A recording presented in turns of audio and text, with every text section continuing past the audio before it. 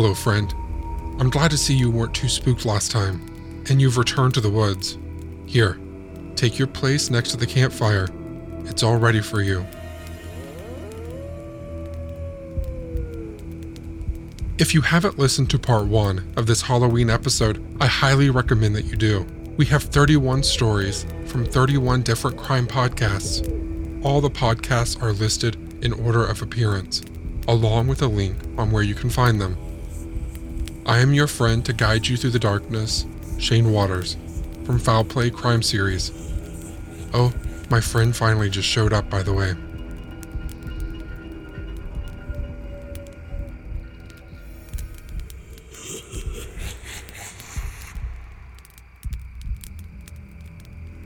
Maybe now is a good time to introduce you to my friend Cambo.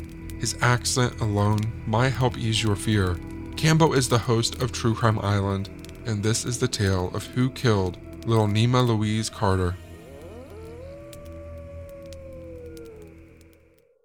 So grab a beer and pull up a deck chair. It's Halloween.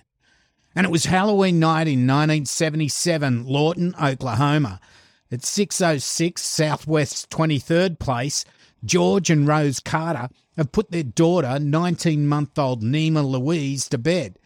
George and Rose then retired to their own bedroom to sleep. The quiet of the night was broken by little Nima crying in the other room. George and Rose would let Nima cry it out rather than go in to see her. They didn't want to spoil her, a decision they would regret for the rest of their lives. You see, on this Halloween night, there was evil lurking at 606 23rd Place. In the morning, Rose was alarmed as she went to get Nima out of her cot. Nima wasn't there, and a search of the house failed to find her. The Carters didn't lock their back door, a thing a lot of people back in the day didn't do. George and Rose called police, but a search of the area failed to find their daughter. Now, there'd been some strange goings-on before that Halloween night. The Carters' home had been broken into and photos of Nima had been scattered behind a shed in the backyard. Now, this happened just days after their dog had been poisoned. On Wednesday, the 23rd of November, Nima's body would be found on the floor of an abandoned house at 1916 D Avenue, just minutes from the Carters' home. Although she'd been found on the floor of the kitchen, she had been in an old refrigerator, suffocated, and it looked like someone had entered their house, opened the fridge, and her body had fallen out.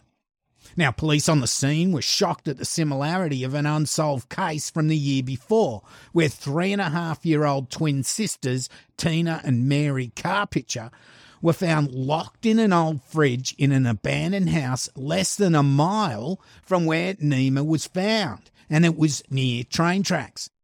Now, Mary suffocated, but Tina survived by being able to breathe some air from a worn seal on the door. Now, the twins had disappeared from their grandma's house on the 8th of April 1976 and found on the 10th. They'd both been beaten, bitten, and put in the fridge and left to die. Now, these old fridges were before they had magnetic locks, and they were able to be locked by the handle at the front, and this prevented the girls from escaping. But Tina was able to identify her abductor. It was her babysitter, 16-year-old Jacqueline Robideau. Now, this was backed up by a girl who heard her screams from the fridge that day and opened the door. It was 11-year-old Kathy Ford who asked Tina who did this to her, and Tina replies, Jackie Boo. Not only were the two cases similar in that the kids had been left in fridges to die, but Jacqueline Robideau had previously babysat for the Carters as well. But police in 1976 didn't have any real leads to follow until that Halloween murder of Nima. Now, they then interviewed the now 18-year-old Robideau, and she, of course, denied any involvement in either of the crimes, and police couldn't get a confession from her. Anyway, Jacqueline Robideau would eventually be charged in the death of Mary Carpitcher, and after a mistrial, she would eventually be convicted of murder in the first degree and sentenced to life imprisonment. Now, Tina had testified that Jackie had entered their grandma's living room at 3 Northwest 28th Street, where they were watching the telly, on the afternoon of April the 8th, 1976, and told them to come with her. They walked several blocks to the house where they were told to get into the refrigerator and their Aunt Thomasina would come get them later and take them for ice cream.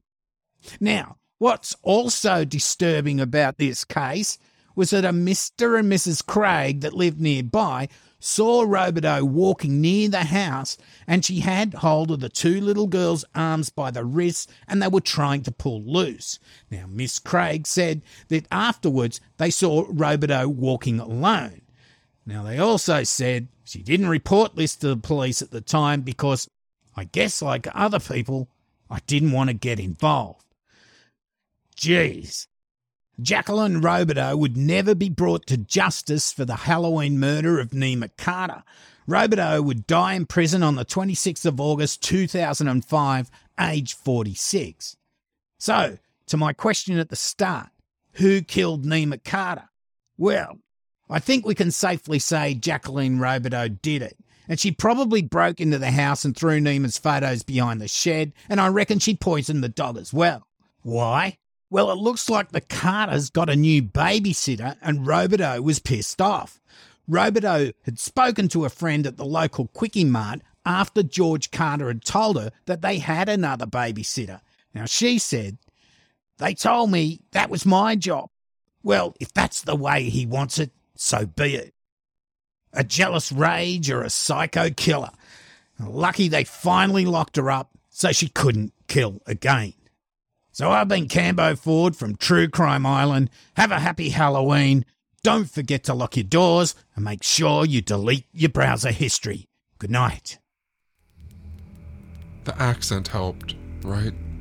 Based on a True Story is hosted by Dan. It's the podcast that compares your favorite Hollywood movies with history. You can take it from here, Dan. One of my favorite movies to watch around Halloween is 1992's The Crucible. That movie is actually based on a play by Arthur Miller, so it's not necessarily trying to tell something directly from history, but nevertheless, it tells the story of the Salem witch trials. So let's take a few minutes to learn more about the true story as we dig into the history behind The Crucible.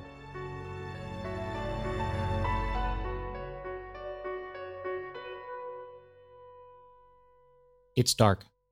Winona Ryder's character, a girl named Abigail Williams, wakes with a start. There's a girl in the bed with her, and with a little shake, Abigail wakes her up. Quietly, the two girls get out of bed and put pillows in their place. They carefully cover the pillows with blankets, so if anyone were to peek in at them, they would think that the two girls were still in bed. Then they sneak downstairs and out the side door. The camera cuts to another house, and we see more girls sneaking out of their homes as well. Then an overhead shot shows even more girls as they quietly make their way down the empty dirt streets of the town. If you pause the movie, you can see 12 girls at any one time on the screen. And speaking of pausing, let's pause the movie ourselves for a moment here because it doesn't give any sort of indication of time, date, or location. So before we continue further, let's turn to history to date what we're seeing here and give ourselves a geographical setting. All of this is happening in Salem, Massachusetts, on the east coast of the United States. That's about 15 miles or 24 kilometers to the north of Boston. The year is 1692. Salem has been in existence for 66 years and has quickly grown to being one of the most important seaports on the new continent. In 1692, of course, the United States wasn't really a thing yet, so Salem was an English colony. More specifically, it was one of the settlements in the Massachusetts Bay Colony. Boston was considered another settlement in that same colony. If we go back to the movie, Abigail and the other girls were on their way into the forest. Once there, a slave named Tituba leads them in some sort of ritual. The girls start swaying back and forth as Tituba chants. One of the girls says, "Make a spell on Joseph Baker, Tituba. Make him love me." Another one calls out, "Make Daniel Poole my husband." This whole opening sequence of the love spell ritual in the forest outside of Salem is, well, to be honest, we don't really know if it's true or not, but it's probably not. You see, there's so much about the events surrounding the story that we just don't know. It was 1692, after all, and not everything was documented. With that said, what we do know of the events leading up to the Salem witch trials, the evidence suggests that it was not because of a love spell ritual being conducted in secret in the forest like we see in the opening scenes of the movie. One of the sources of documentation that we do know about comes from a man named Reverend John Hale. He wrote a book in 1697. You can find the full text of the book linked over at basedonatruestorypodcast.com/143. But here's a quote from his book that gives us an idea for what might have started the whole thing. I fear some young persons, through a vain curiosity to know their future condition, have tampered with the devil's tools, so far that hereby one door was opened to Satan to play those pranks. I knew one of the afflicted persons who, as I was credibly informed, did try with an egg and a glass to find her future husband's calling, till there came up a coffin, that is, a specter in likeness of a coffin. And she was afterward followed with diabolical molestation to her death. And so died a single person, a just warning to others to take heed of handling the devil's weapons, lest they get a wound thereby. Another I was called to pray with, being under sore fits and vexations of Satan. And upon examination, I found she had tried the same charm. And after her confession of it and manifestation of repentance for it, and our prayers to God for her, she was speedily released from those bonds of Satan. This iniquity, though I take it not to be the capital crime condemned, Exodus 22, because such persons act ignorantly, not considering they hereby go to the devil, yet borders very much upon it, and is too like Saul's going to the witch at Endor and Ahaziah sending to the god of Ekron to inquire. What Reverend Hale is referring to is something known as oomancy, or sometimes referred to as a Venus glass. It was thought to have been something like a crystal ball, something used to tell one's future.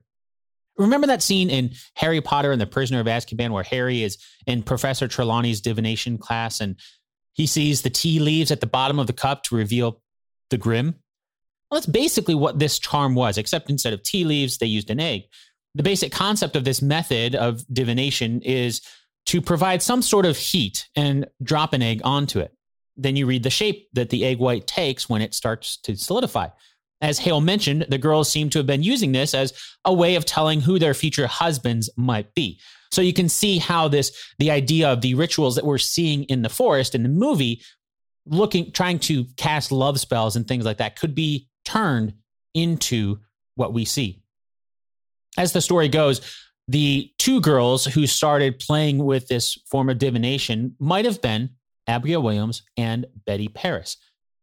They got scared when the egg white revealed the shape of a coffin, presumably predicting some horrible fate, kind of like what we saw with Harry Potter.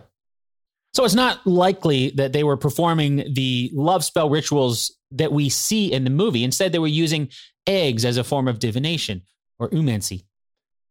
Think about that the next time you crack an egg over your pan. The shape you see when the egg white hits the heated pan was one of the ingredients that went into the Salem witch trials hysteria.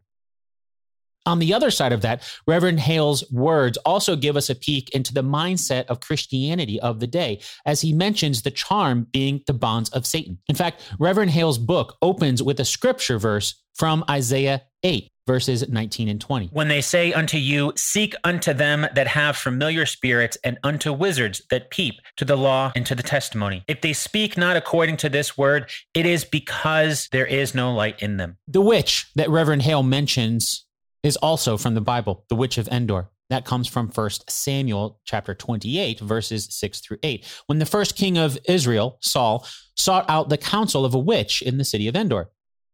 He asked the witch to, quote, divine unto me by the familiar spirit, and bring me him up, whom I shall name unto thee, end quote. As that story goes, King Saul asked for the spirit of his old mentor and prophet of God, Samuel. But things didn't turn out so well when the spirit of Samuel prophesied the Israelites would be defeated by the Philistines the next day in battle. And so you start to get an idea for why the Christians in Salem could see this as an example of cause and effect. Essentially, there are dire consequences for getting help from a witch. Between February of 1692 and May of 1693, more than 200 people were accused of what we now know as the Salem witch trials. 30 of those were found guilty by the court, and 20 of those 30 were killed, 19 by hanging, and 1 by being pressed to death when he refused to go to trial. Looking back on it, many historians have suggested the Salem witch trials became an excuse for people to steal land and possessions. After all, when someone was accused, all their assets would be forfeited to the crown. Remember, it was an English settlement and not the United States. The United States was not a country yet. But it's not like the king personally took the assets of those accused. That's just how the law worked. And then those assets would usually come up for auction. And often the accuser would coincidentally be the one purchasing or simply taking ownership. That's how the assets would change hands legally. So those accused would lose their possessions and someone else would swoop in to take them over. It was all legal. Meanwhile, lives were ruined and even lost in the process. It wasn't until 18 years later in 1711 that a bill was passed to officially restore the good names and rights. 578 pounds was split amongst the survivors and relatives of the accused. It's tough to calculate the exact amount from that time, but as close as I can figure, that's probably about $42,000 in today's US dollars. So far, there has been a lot of tales from the US, but the world is a really big place. Jessica is the host of the Asian Madness podcast. She specifically covers crime on the Asian continent. Who better to bring us a tale from her home country of Taiwan?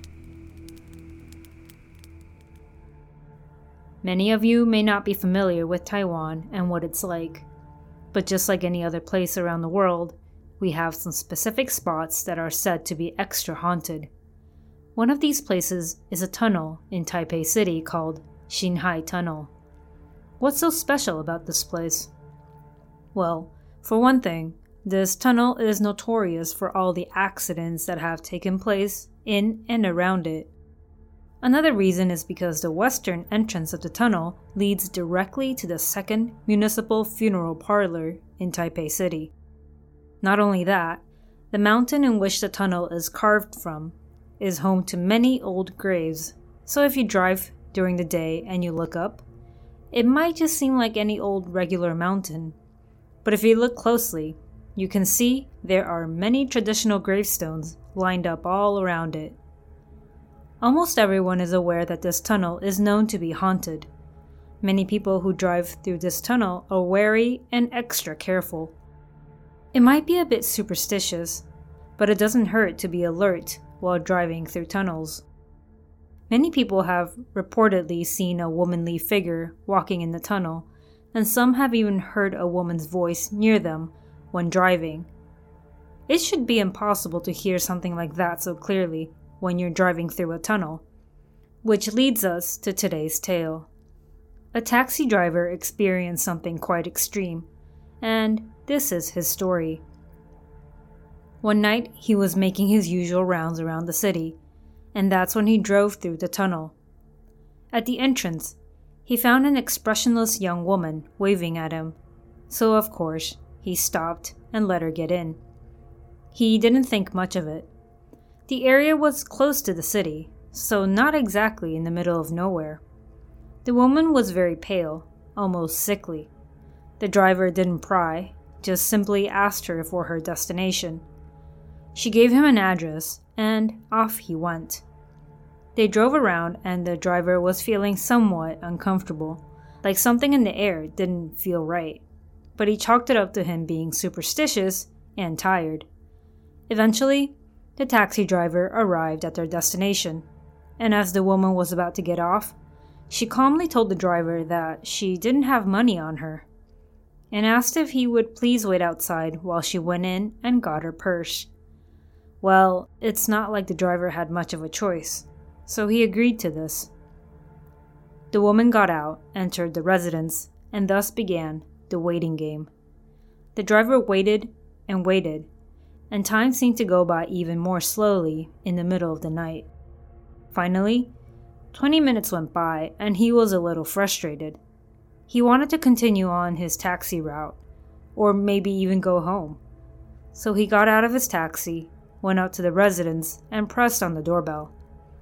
It was late, so it took a few tries, but eventually a man answered. The taxi driver explained that he dropped off a young woman about 20 minutes ago, and she said she needed to get her purse, and that he was still waiting. The man on the other end of the call box eventually walked out, and it was an older man. He handed the money over to the taxi driver and apologized. The driver was a bit confused, but before he could ask or say anything, the older man opened his mouth once again. According to him, his daughter had passed away in a car accident a while ago in Xinhai Tunnel, where she was picked up that night. Ever since then, she would appear sporadically, hail taxis, and ask them to drop her off at her home. The driver had no words for this older man. He simply thanked him, gave him his condolences, and got back in his taxi. Understandably, he decided to call it a night and headed straight home afterwards. So that's one of the many, many tales involving this Xinhai Tunnel, probably the most haunted tunnel in Taiwan. I know that this tale is probably more on the sad and depressing end rather than the spooky side, but can you really not get spooked out as well, knowing you gave a lift to a ghost? It's perfectly normal to feel a mix of emotions, and this is one of those cases. I don't give lifts to anyone, and that was a good example as to why. May I ask, have you ever heard of summoning the Candyman? Mara and Taz from Sisters Who Kill are here to share the tale. Hi everyone. For anyone who follows me on Instagram, I recently posted a picture of me with my kiddos at Disney in front of the Disney Castle. But I posted it because my shoulders were looking on fire, defined, toned, and overall just pleasant to look at. So many of you asked me in my DMs for my secret. And of course, my secret is 4 a.m. workouts. But I get the oomph to wake up at 4 a.m. and work out from my pre-workout drink called Energy Explosion. My pre-workout powder was created by world-renowned fitness guru Natalia Mellowfit. I have been following Natalia for many years now. And in fact, after my second C-section, I hired her as my fitness trainer. And she also helped me postpartum with my third C-section as well. So when she came out with a pre-workout supplement that didn't cause any of the jitters and the crashing, I knew I needed to try it. Energy Explosion helps with energy, and it keeps me going all through the morning hours. Because I take it first thing in the morning, which is when I choose to work out, I no longer require that morning cup of joe. This pre-workout has nootropic ingredients which significantly help me personally with mental clarity and focus. Which, listen, when you're juggling what feels like hundreds of tasks a day, it truly does help. And guess what? My listeners are getting 15% off your order. What? Yes, please. If you're ready to get the pump without the jitters, visit mbodysup.com and enter my code MAMAMargo at checkout for 15% off your order. That's M as in Mike, body, sup as in Sierra, uniform papa.com. Add Energy Explosion to your cart and use my code MAMAMargo, that's MAMAMARGOT, for 15% off. Enjoy, and when you use it, please DM me so we can talk about your workouts.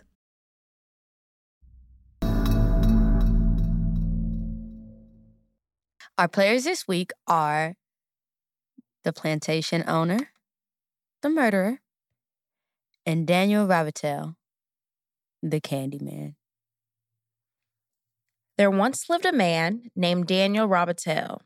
Daniel was a slave who worked on a plantation in New Orleans, Nawlins, as they like to call it. But he wasn't just any old slave. This man was also a talented painter. I mean, hands down, everybody loved to see his paintings. So his owner, the plantation owner, decides that he wants Daniel to paint a portrait of his daughter, his beautiful, loving, snow white flake-skinned daughter. Now, paintings, of course, as most of you know, they take time, especially really good ones. So that meant that Daniel had to spend a lot of time with his owner's daughter. And he ended up falling in love with her, which is one big mistake. The plantation owner, of course, found out about this, and he was pissed. I mean, he was livid to the point that he grabbed a mob of people, a mob of angry white men to go get Daniel. The mob came and they were armed with pitchforks and they were ready to catch Daniel. They chased him through the fields and they finally caught him. And when they caught him, they were near an old barn. Daniel, he had been running and hiding and he was exhausted and he literally could not run anymore. The mob came up, they grabbed Daniel and they were all snarling at him with a snaggletooth self. And they took a rusty saw and they cut off Daniel's right hand, the hand that he was so famously known for painting these beautiful portraits, the hand of a slave that fell in love with his master's daughter. The next thing the mob did was go and find a whole bunch of honey. Don't ask me why these white folks had all this honey, but they did, and they doused Daniel's body in this honey and threw him in a beehive. They watched and they laughed and they snickered and they kept making Daniel stay in this beehive until the bees stung him to death. Now listen, the average person can safely tolerate 10 stings per pound of your body weight. This means that although 500 stings could kill a child, the average adult can withstand over 11,000 bee stings before dying. So, needless to say, Daniel suffered a painful death. And it wasn't fast either. His arm is throbbing from his hand being cut off. And on top of that, his body is swelling due to all the bee stings. And as if this is not enough, the plantation owner comes over and holds a mirror to Daniel's face so that he could look at himself. He mocks Daniel and says, "Bet my daughter won't like you no more." Bet that's the end of that. So Daniel was like, man, this is really messed up. They could have just killed me, but you gonna torture me to death? I bet. So before Daniel dies, he looks into the mirror and he whispers, "Candyman." Now this puts a curse on the plantation owner, the mob, and anybody else who dare speak his name. The plantation owner and the mob, they all end up dying in mysterious ways. Nobody was ever able to explain it. Due to the excruciatingly painful way that Daniel died, his spirit was never able to rest. Years after passing, his ghost rose from its grave. Daniel's ghost appears with a hook for a hand, dressed in a black trench coat with fur on the collar. Under his black trench coat is a hollowed-out chest cavity covered in honey and bees. Legend has it that those who have summoned the Candyman were killed with his hook, and if that didn't work, the swarm of bees would finish them off. If you decide that you want to talk to the Candyman, all you gotta do is say Candyman 5 times while looking into a mirror, and he will appear. Candyman. Candyman. Candyman. Candyman. Nah, y'all got it. All right, y'all, we have a part of our show called Well, I'm not black. I'm OJ. I Ain't Do It, but if I did, this is how I would have got away with it. I ain't do Halloween last year, but if I did, I would have been Reggie from Rocket Power. I ain't do it, but if I did, I would have dressed up like Josephine Baker. But you know, like a lot of people dress up as Josephine Baker because she is a vaudeville performer that is very famous. But when a lot of people do it, they ended up doing blackface. So we have a couple minutes left and we're going to tell you guys why doing blackface for Halloween is a horrible thing. Blackface is inappropriate anytime, but people like to think that they can get away with it because it's Halloween and you're supposed to dress up as something. But there's like an actual history behind blackface and why it's demeaning. It's not even just blackface, it's cultural appropriation in all types. But like blackface has been frowned on since black minstrel shows of the 18th and 19th century.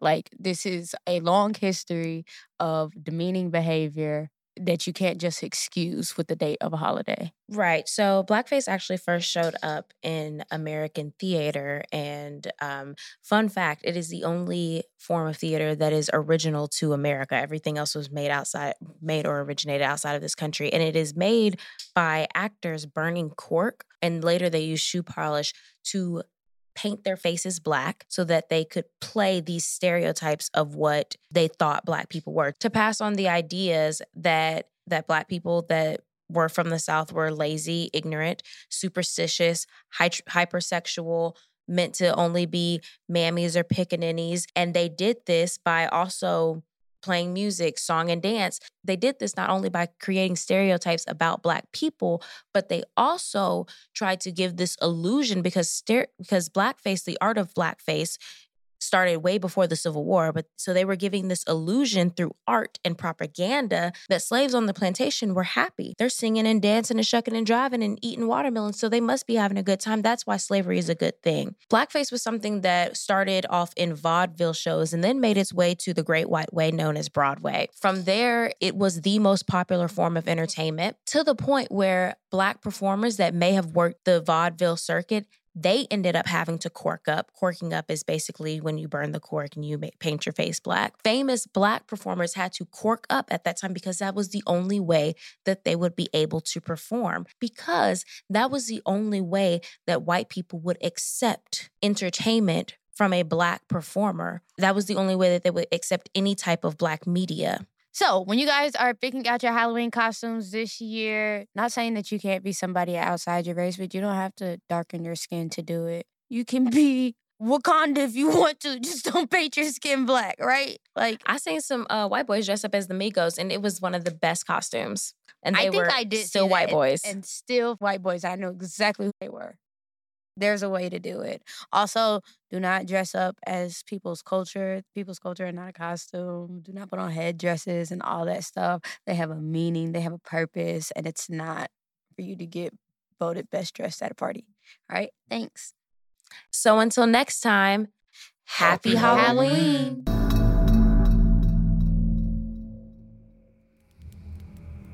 Candyman. Well, I didn't call this The Nightmare Before Halloween for nothing, I guess. Good luck to both of us. A lot of my friends here tonight have 2 podcasts, as do I. I'd like to share a little history with you from my podcast, Hometown History. Did you know there is a different Candyman too?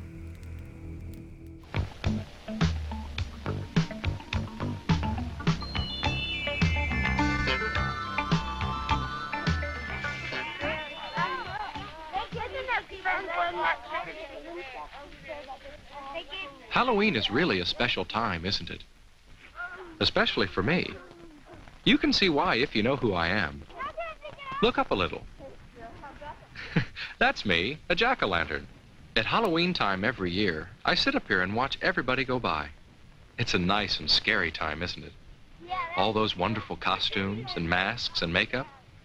I think about how much fun Halloween is.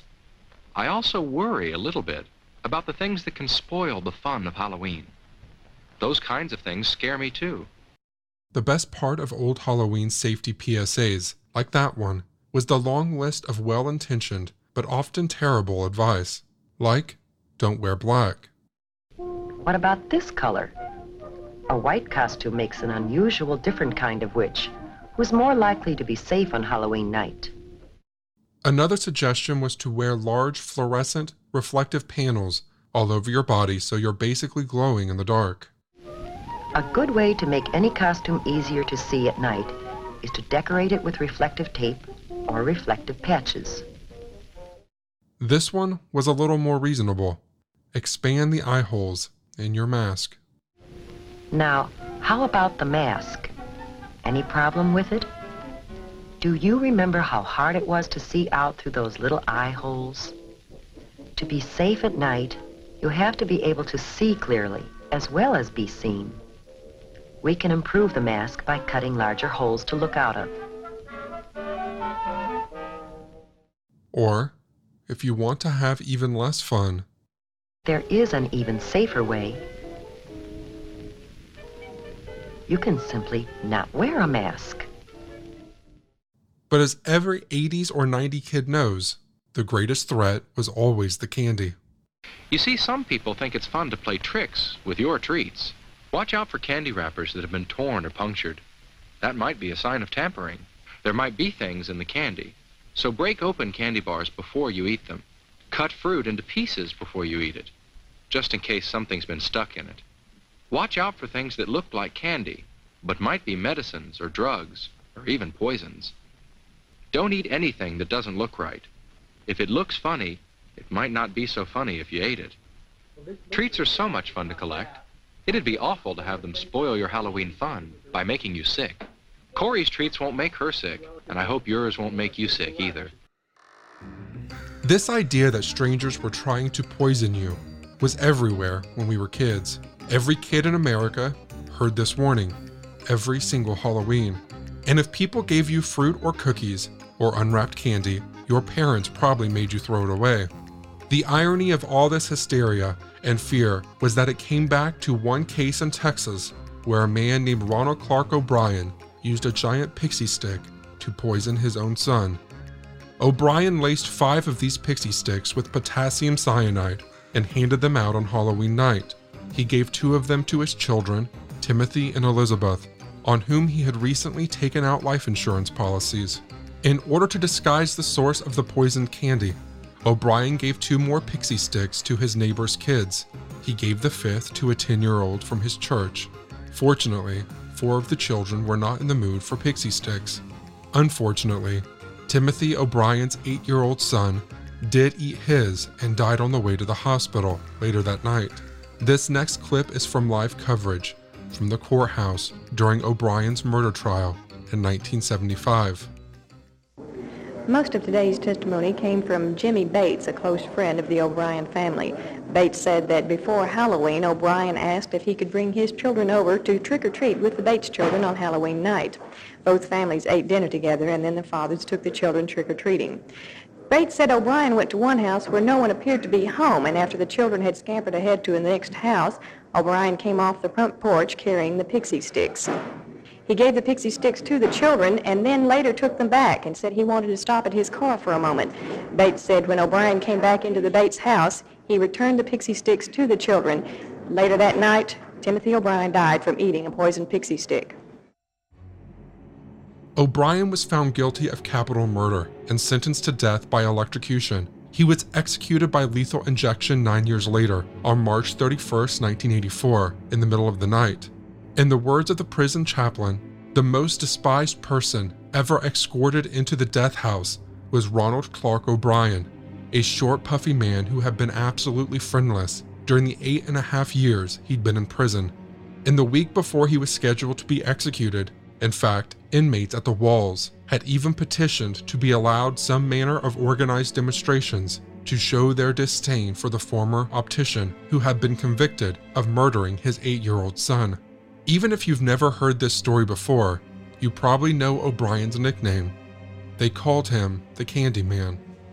Obviously, this is an extreme story involving a heinous crime, but there's a lesson in it, even for those of us who are not planning to poison a family member this Halloween.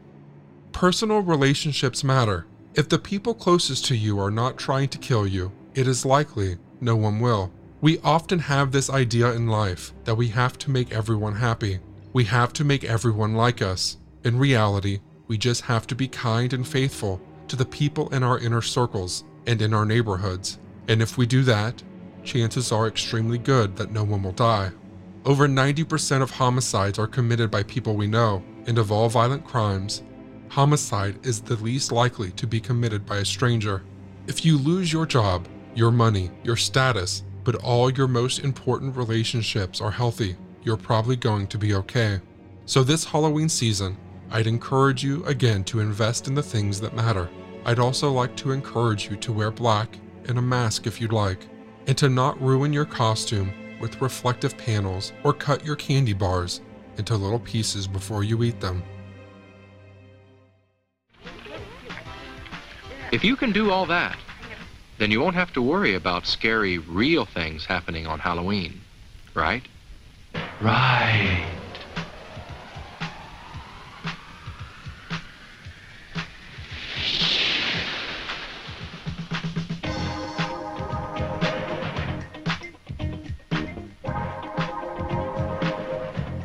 Have a fun and a safe Halloween.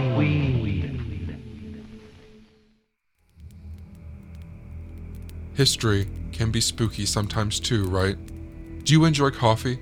How about true crime? Well, Maggie and Allison cover lesser-known cases, and they like their coffee hot and cases cold. On the Coffee and Cases podcast, The setting for our case this week, Maggie, is New York. The towns of Cheektowaga and Depew, New York, to be exact. On the evening of Saturday, October 30th, 1982. 18-year-old James Adamski had on his costume. He was going for what he called the American Gigolo look.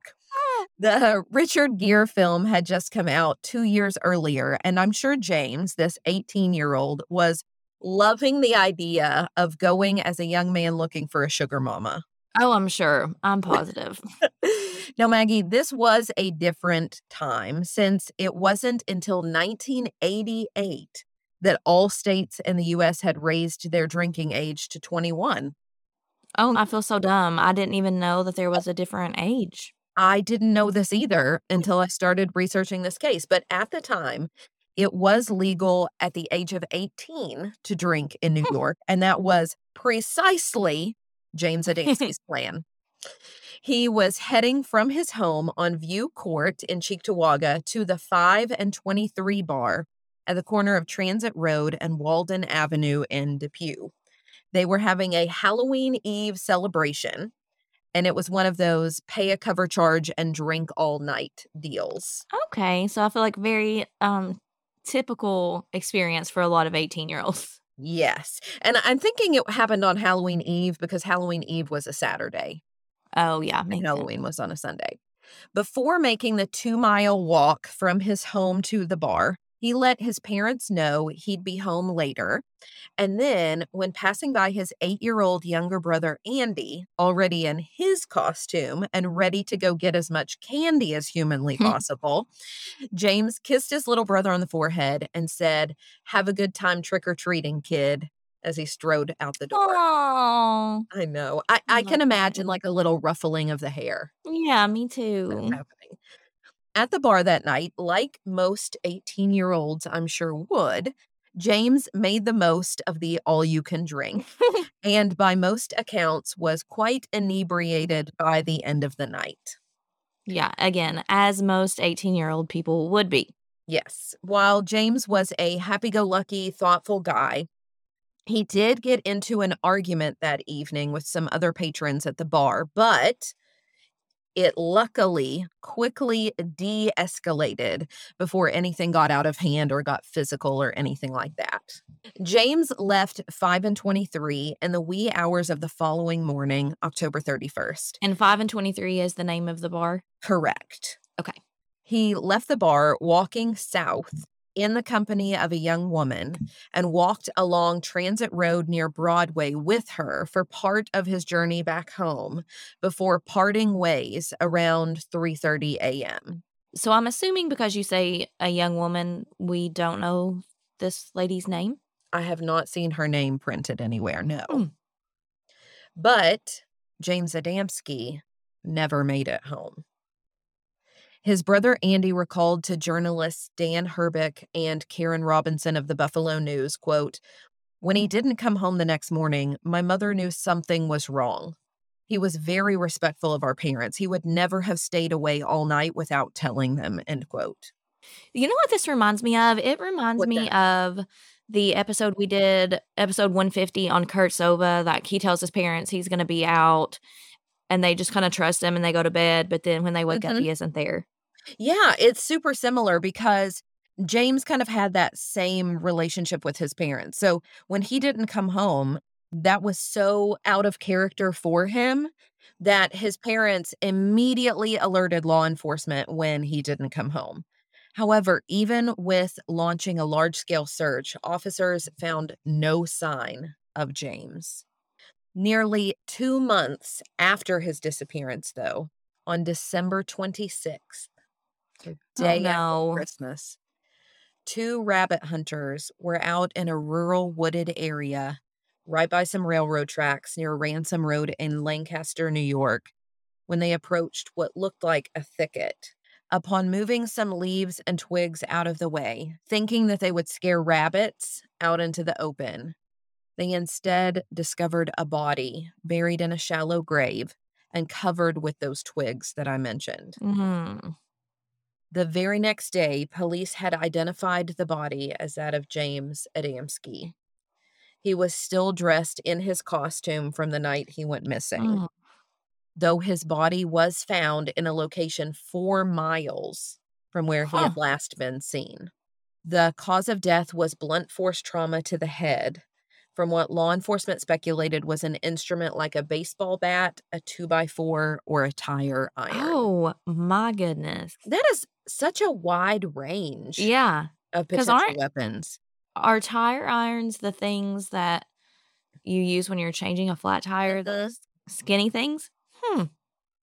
He had been dealt numerous blows to the head, making it clear that this was a homicide and not an accident. But finding the perpetrator would prove harder than they thought because James was a young man whom everybody seemed to adore and who had no known enemies. Who would want to harm someone like that? And while there was the argument at the bar, those individuals were questioned by and cleared by law enforcement. Yeah, and you said it de-escalated quickly, so that makes me think they kind of resolved it on their own. And the girl he walked partially with, the last other than the perpetrator to see him alive, was also questioned and cleared as well. Police did collect some of the twigs that had been covering James's body because those twigs were of a similar length and had clearly been broken off of nearby trees, which told law enforcement that the perpetrator had touched them while attempting to conceal James's body. So it wasn't as though his body were there 2 months and so, random branches had fallen. Yeah, it was just natural. Exactly. This is purposeful concealment. Those twigs were sent to a laboratory to test for fingerprints, but they were unable to find any. But what about his clothes? There should be something on those. Yes, and you're right, because while an attempt at obtaining DNA evidence was unsuccessful with the twigs, law enforcement do still have his Halloween costume, and they do hope that one day DNA testing will advance enough that the clothes will point them directly to James's killer. And it advances, I feel like every day we're learning about new advancements, so I'm sure that's possible. Exactly. In the meantime, what police need most is for anyone with information about that night to come forward to detail everything that they remember. The smallest and seemingly insignificant memory of that night could be all they need to solve this case. And they do believe, Maggie, because of the body's location so far away, that someone had picked James up in a car. I wonder if it was someone he knew. Well, they speculate on that. We don't know. It was either someone he knew, and so he willingly accepted a ride from them, and then something went awry along the way, or he was forced into a car by someone with an intent to cause harm. But despite many uncertainties, one detail actually stands out to me. And that is that his body was found in a rural area that was not easily accessible. So they needed to be familiar with the area. That's what it seems to say to me. While James's father passed away in 2000 and his mother in 2005 without any closure, his brother Andy and James's other siblings still live with hope of answers. Andy recalled the devastating aftermath of his brother's murder in the Buffalo News article, Cold Case Files, 34 years later, Halloween Murder Haunts Family, and how his mother became so overprotective of the rest of her children, always worried that they too would be killed. Of his older brother James, who he looked up to so much, Andy said, quote, "My brother was such a good person. He was the type of person who would give you the shirt off his back just so you'd have a shirt. If they ever do catch the person, and the whole story comes out, I know it will be hard for me, but it's even harder not knowing." End quote. To close, here are a few words from a detective of the Lancaster Police Department. My name is Robert Cornell. I'm a detective with the Town of Lancaster Police Department in New York. My department is still actively investigating the homicide of James Adamski. If anyone has any information on this case, anything would be helpful to our investigation. If you could please call our police department. There's an $11,000 reward for information that leads to an arrest and indictment in this case. Anyone with information is asked to contact the Lancaster Police Department at 716-683-2800. You could buy a lot of candy for $11,000. Mama Margot is the host of Military Murder, which focuses on crimes committed by military members, veterans, and sometimes their spouses. Don't worry, you don't have to have knowledge about the military to listen. Now, let's jump into this true spooky tale. In 1993, an Army sergeant named Stephen was notified that his wife was in the hospital. At the hospital, his wife confessed that she was pregnant. Stephen was like, wait, I had a vasectomy, how can that be? The wifey eventually confessed that she had an affair. Stephen pressed his wife to learn who she had an affair with. The wife wouldn't give him much information, except to say the person's rank, which was specialist. And once she told her husband that the guy she was cheating on him with was a specialist, he didn't even bother waiting around for the name because Stephen knew exactly who it was. It was his best friend. So Stephen then marched his pissed off self off to the military base, and there he began to hunt for his wife's lover. Mind you, the wife had asked Stephen for a divorce, and even though he was hesitant at first, he had finally said yes before this incident. Fast forward to the military installation, which happens to be in Germany, and Stephen is looking for his ex-best friend. He finds the specialist. The specialist's name is Greg, and Greg is in a phone booth. The phone booth is in front of the dining facility during dinner time, so there are plenty of people around. Greg doesn't see Steve coming, and in fact, he's on the phone with Stephen's wife. Eventually, he sees Stephen and he tells the woman, "Your husband is here," and then the call goes dead. At the phone booth, Stephen and Greg are fighting to the death. Then, all of a sudden, Greg collapses. A circle of onlookers gather around. It looks like Stephen is whooping on Greg because Greg is just laying there while Stephen keeps punching him.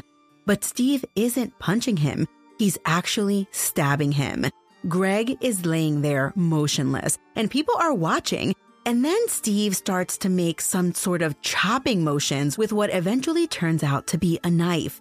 He gets up and starts kicking Greg repeatedly on the head until the head physically detaches from the body. Everyone is now watching in horror. They are probably hiding now as Stephen picks up the man's head. He scoffs and says aloud, "That's what you get for being an adulterer." Then Stephen drives off with Greg's head in tow. Minutes later, there is a commotion at the hospital. A blood-soaked Stephen walks into his wife's hospital room and grabs something from his bag. It's Greg's head. He places it down next to her and forces her to look at it. And then he says, "Now you can picture this for the rest of your life." Stephen was immediately arrested, and it wasn't hard to prove he did it. There were dozens of eyewitnesses after all. And Stephen confessed to the doctors in the hospital. Months later, at his military court-martial, also known as a trial, he put on the good soldier defense, evidence that he was the best thing since sliced bread, and he had never, ever done anything wrong in his life. Ultimately, Stephen was convicted of killing Greg and was sentenced to life in prison. But the Army general in charge of this court-martial ended up reducing Stephen's sentence to 30 years. Needless to say, this former soldier served less than 30 years due to good time and was released. Crazy story, right? Bet you thought it was an urban legend, but it's not. Recently, I covered 2 unsolved cases, which I am sure caused you to pause and analyze your inner detective. Well, if you want to hone in on that inner detective, then you need to check out June's Journey. June's Journey is a mobile game that you can play anywhere while connected to Wi-Fi. June's Journey takes you through the main character, June's, adventure to uncover family secrets. Her first task is to uncover the mystery of her sister's death. You will be using your keen eye to spot hidden clues in the immersive scenes that take you across the globe. The scene is set in the 1920s, so it's like going back in time. June's Journey is a hidden object mystery game, and I love playing while waiting for my kids at the bus stop.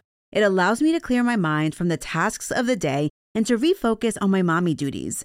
What I love about June's Journey is that not only are you searching for objects, but you can join other players online in a detective club. And then you also get to design this luxurious island estate that is all yours. And if you have friends who play, you can gift each other trees, flowers, and other amazing decorative items. Today, I invite you to escape reality and immerse yourself in the world of June Parker. Discover your inner detective when you download June's Journey for free today on iOS and Android. Go ahead, download June's Journey today. I don't even have a comment for that story. I'll just leave it. My friends at the Dystopian Simulation Radio are here to share an underwater nightmare that takes place on the floor of a cave that has taken several lives in its time. In 1996, expert cave diver Nuno Gomes of New York City was awarded a Guinness World Record for the deepest dive in Bushman's Hole, a cave in South Africa. Gomes descended over 270 meters down to the depths of the cave, where it took only 14 minutes to plunge into the darkest depths of what the locals call Bushman's Hut, where he spent just 4 minutes at the bottom in an expedition that took a total of 12+ hours to complete. The lengthy stint factored in a decompression schedule to stave off the bends, a painful decompression sickness that can cause pain, paralysis, and death if a diver ascends too quickly. Nuno Gomes made it out from the deepest depths of the Bushman's Cave with his life intact. But the same could not be said to those before and after him. Bozeman Ghat claimed the life of Eben Linden in 1993 after Leyden passed out descending 60 meters. The cave also took the life of Dion Dreyer, who was only 20 years old when he blacked out in the Bushman's Cave while doing an air dive. He died at around 70 meters, his body sinking 270 meters to the bottom, where it would remain for a decade. David Shaw was a technical diver, pilot, father and husband, and lover of all things extreme. His wife, Anne, knew that there was always a risk that Dave may not return from his adventures, but knew how passionate he was about his endeavours, and had never dreamed of denying him of them. David had some close calls in the past, but he always believed that God was watching over him. He was constantly testing his limits and pushing the boundaries to see how far he could go. David began scuba diving in his early 40s. He enjoyed it right away, but it wasn't challenging enough, and soon he began pursuing more technical dives. This is where Dave became interested in cave diving. In order to dive deeper for longer, divers use rebreathers, a specialist diving apparatus that recycles the air. David Shaw purchased his own rebreather, but felt limited by what the equipment had to offer, so he made some edits of his own that would allow him to descend even deeper. Dave had always been interested in exploring untouched pockets of the earth, of which few remain, and he believed cave diving offered unexplored territory that he could be the first to see. Bushman's Hole, a submerged freshwater cave in Northern Cape, South Africa, west of Johannesburg, called Dave's name. And on October 28, 2004, he completed a record-breaking dive of 270 meters. To enter the cave, a diver must first climb down rocks before connecting with the water below, and descend into a narrow tube that widens as it goes deeper. The main part of the cave is around 60 meters down, and a rope attached to the ceiling of the main cave guides the diver through the cavernous black abyss. Without the rope, a diver would find themselves disorientated, with nothing but darkness in every direction. Divers carry powerful lights for this reason, strong white beams cutting through the void, alerting other divers on the mission of their presence. When David resurfaced, he said he had spotted the body of Dion Dreyer, whose body had been suspended 270 meters down in the cave for an entire decade. David described turning his head to the left while on the cave floor, where he found himself face to face with Dion Dreyer, his face still covered with a mask. Dave added that at that depth, he struggled to breathe and knew he had to resurface. David Shaw felt compelled to retrieve Dion Dreyer's body. Not only had he seen it during his dive, the image of which had played on his mind since resurfacing, but he had even experienced a premonition of finding Dion's body in a dream he had just a couple of days before the dive. David, a father himself, went to Dion Dreyer's parents and told them of his plans to retrieve their son's body. They were ecstatic at the news and had always wanted their son's remains back on dry land so they could honour his memory and lay him to rest. Dion's body had been in the cave for so long that it was assumed that his remains would be skeletal. To prevent the bones from slipping out of his diving suit and dispersing in all directions, it was agreed David would carefully put the remains into a customized body bag that he would take down with him. At that depth, David Shaw would have a maximum of 5 minutes to load Dion's skeletal remains into the bag.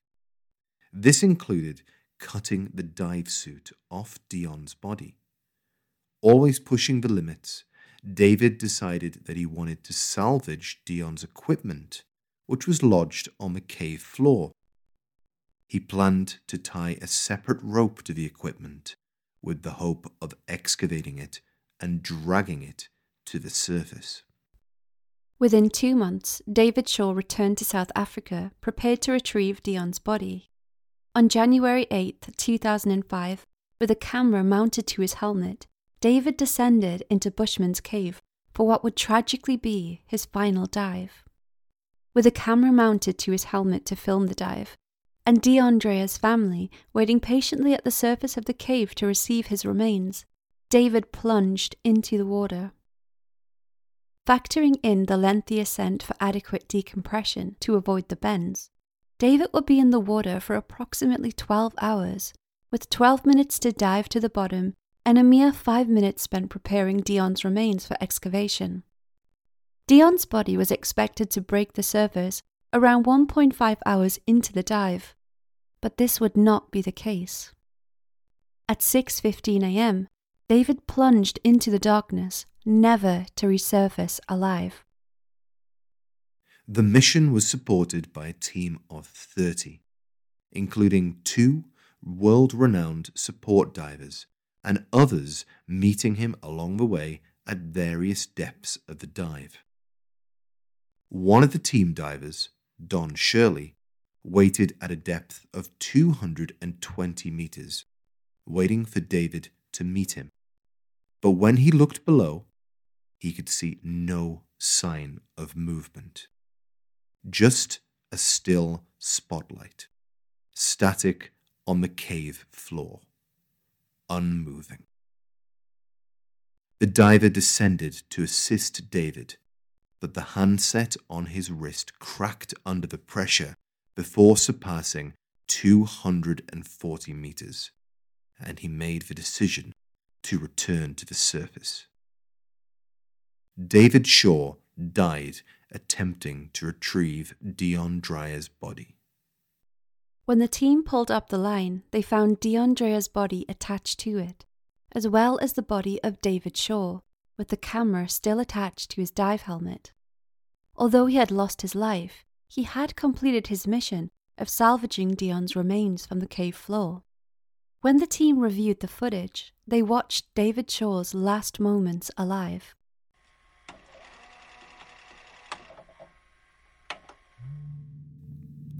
The video showed David Shaw on the cave floor, his hands pale white in front of him, pulling out the body bag. Although it was assumed that after 10 years Dion's body would have been skeletal, The body instead seemed to be in a more preserved state, almost a state of mummification with buoyancy. Dion's body unexpectedly floated up before David, making the task of getting it into the body bag more difficult. In the footage, David becomes tangled in the line, the rope wrapping around his torch and arms, making the job almost impossible. David attempts to cut himself free from the tangle with his scissors, but misses the rope multiple times, struggling and slipping backwards on the sloped cave floor. His breathing becomes laborious and his hands start shaking. When it was time to leave, David knew this and attempted to swim up, but he was tangled in the ropes, unable to free himself.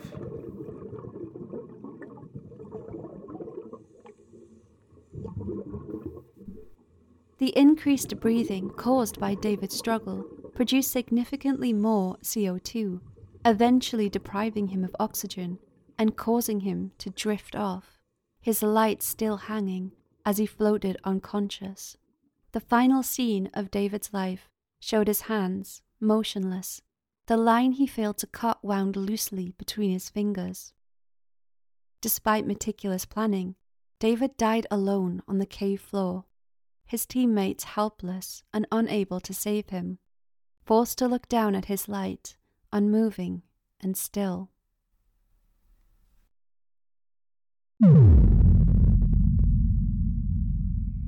Maybe our Christmas special can take place at that cave. Whitney and Melissa are the hosts of Cult Crimes in Cabernet. 4 times a year they travel to locations to help the family members of the murdered and missing. I'll let them take it over from here. Mount Pleasant, Michigan is a city located in the heart of the state. If you need a visual and are aware of how Michigan looks like a mitten, Mount Pleasant is right smack dab in the center of the palm. It has a population of just under 22,000. The main campus of Central Michigan University calls Mount Pleasant home.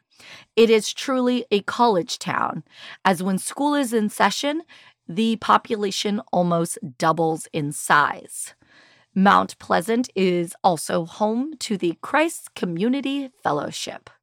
This is a very small church, so small that the congregation was of about 14 people at its height. It was led by Pastor John D. White, who came with a past. White was a veteran of the Navy and also had worked as a long-haul truck driver in his early years. Before becoming head of the fellowship, he lived in Battle Creek, Michigan, which is a little over 100 miles south of Mount Pleasant.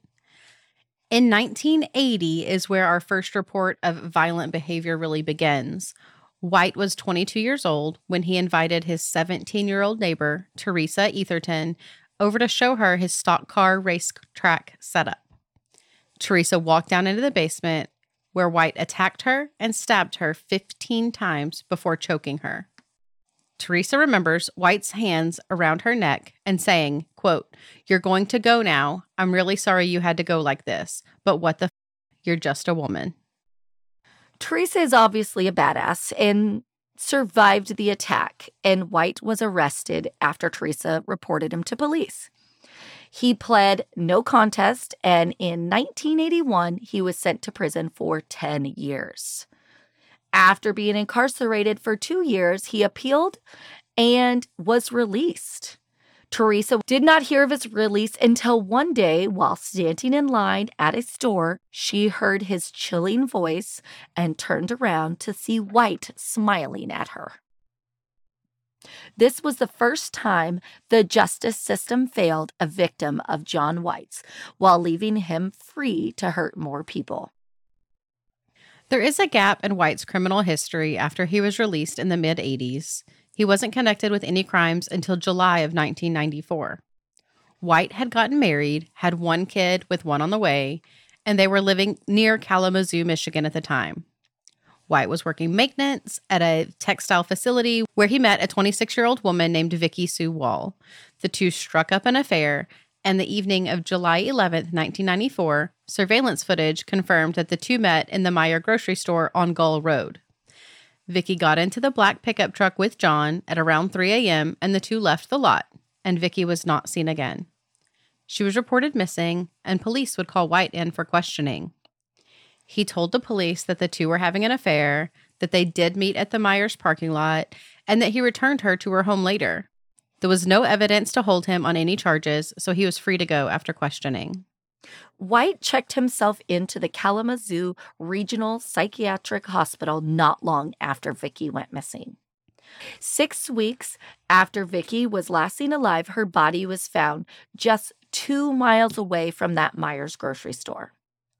This was in a rural area. She was found naked except for a shirt and a bra that had been wrapped around her neck. Her body was very decomposed. The medical examiner could not determine the cause of death, and very little evidence was found. White refused to speak with police again and would not take a lie detector test. His pickup truck was searched, and with the help of luminol, blood was found in several areas. In early September 1994, about a week after Vicky's body was found, White would be arrested at the psychiatric hospital, only having the blood evidence inside White's pickup truck and very little other evidence. First-degree murder charges wouldn't hold up in court. White pled guilty to involuntary manslaughter and was sentenced to 8 to 15 years. John claimed to love Vicky and that her death was just an accident. While incarcerated, John was seeing a psychologist. He told his doctor that he had murderous fantasies and was turned on by necrophilia. He also claimed to have learned that his fantasies were wrong and that he was aware of that and that he had been reformed. When White was released on February 11th, 2007, he was set on being a man of God. He moved to Mount Pleasant into a mobile home neighborhood about 11 miles west of town. He took on the pastor role at the Christ Community Fellowship Church, where he met and fell in love with Sally Gay. The two would get engaged, and Sally moved in with him in the neighborhood, and her daughter, Rebecca Gay, and her son lived just a few doors down. The church knew of his past, but believed in redemption and that John had been reformed. A few weeks before Halloween in 2012, John's fantasies started creeping back in. On Halloween Eve, John was at his home drinking heavily when his urges overtook him. He walked a few doors down to Rebecca's trailer in the early morning hours, carrying a rubber mallet and zip ties. He entered her home and hit her in the head repeatedly until she was unconscious. He then took a zip tie, placed it around her neck, and tightened it, strangling her to death. Rebecca's 3-year-old son was sleeping in the next room. John then took the rubber mallet, towels he used to clean up the mess with, and placed all of it in trash bags with Rebecca's body. He loaded it into his pickup. He took her body about a mile from her home and disposed of it in a ditch behind a tree line. John then returned to Rebecca's home and cared for her son, Conway, as he had before.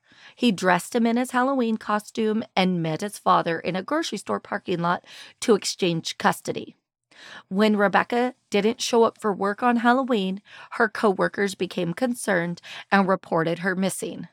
John took to his congregation, pleading for prayers for her to be found.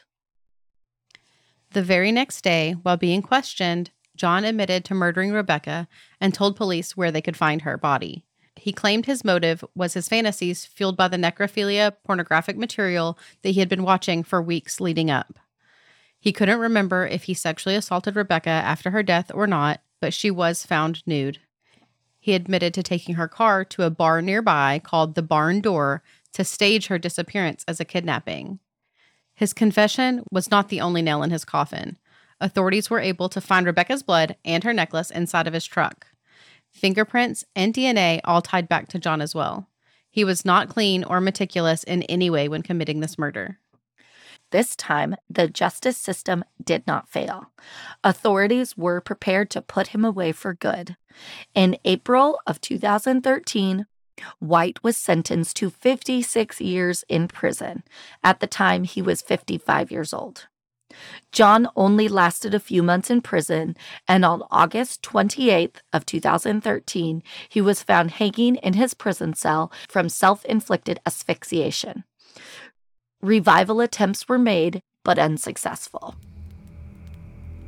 Do you think Whitney and Melissa give listeners free Cabernet? We should find out. My friend Emily is coming to the campfire next. Her podcast is Morbidology, where she covers a new crime case each week, taking an in-depth look at any systemic failures that may have had a part to play in the crime. Now let's travel back in time to August of 1992 to Baton Rouge, Louisiana, where our crime takes place. Yoshihiro Hattori was a 16-year-old Japanese exchange student who moved in with the Haymaker family. He was affectionately known by his friends and family as Yoshi. Yoshi was the third exchange student that the Haymakers had hosted, and the second from Japan. Yoshi settled in perfectly. He enjoyed fishing with the family, and he always made sure to help out with his share of the chores. Brian Haymaker stated he was throwing his heart into everything. He was making friends. He was adventurous. He was having trouble with English, but he was going on anyway. When Yoshi came to America, he was enrolled at McKinley High School, where he was known as a fun-loving and conscientious student who almost always had a smile on his face. His classmates said that he could always make them laugh, especially when he randomly broke into a Western dance step. As his friend Mandolin Fawn said, no matter who was rude to him, no matter what happened, he always had a smile on his face.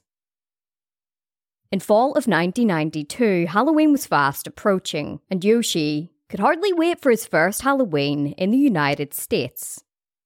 He and Webb, who was the teenage son of the Haymakers, had been invited to a Halloween party, which was being held on the 17th of October. Yoshi had already picked out the perfect costume for somebody who was known for their impromptu dances. He was dressing up as John Travolta in Saturday Night Fever, donning a tuxedo and white jacket, and topped off with some jewellery around his neck. Webb wasn't as excited as Yoshi, and he opted out of wearing a costume that night. The Halloween party was being held at the host family of another Japanese exchange student.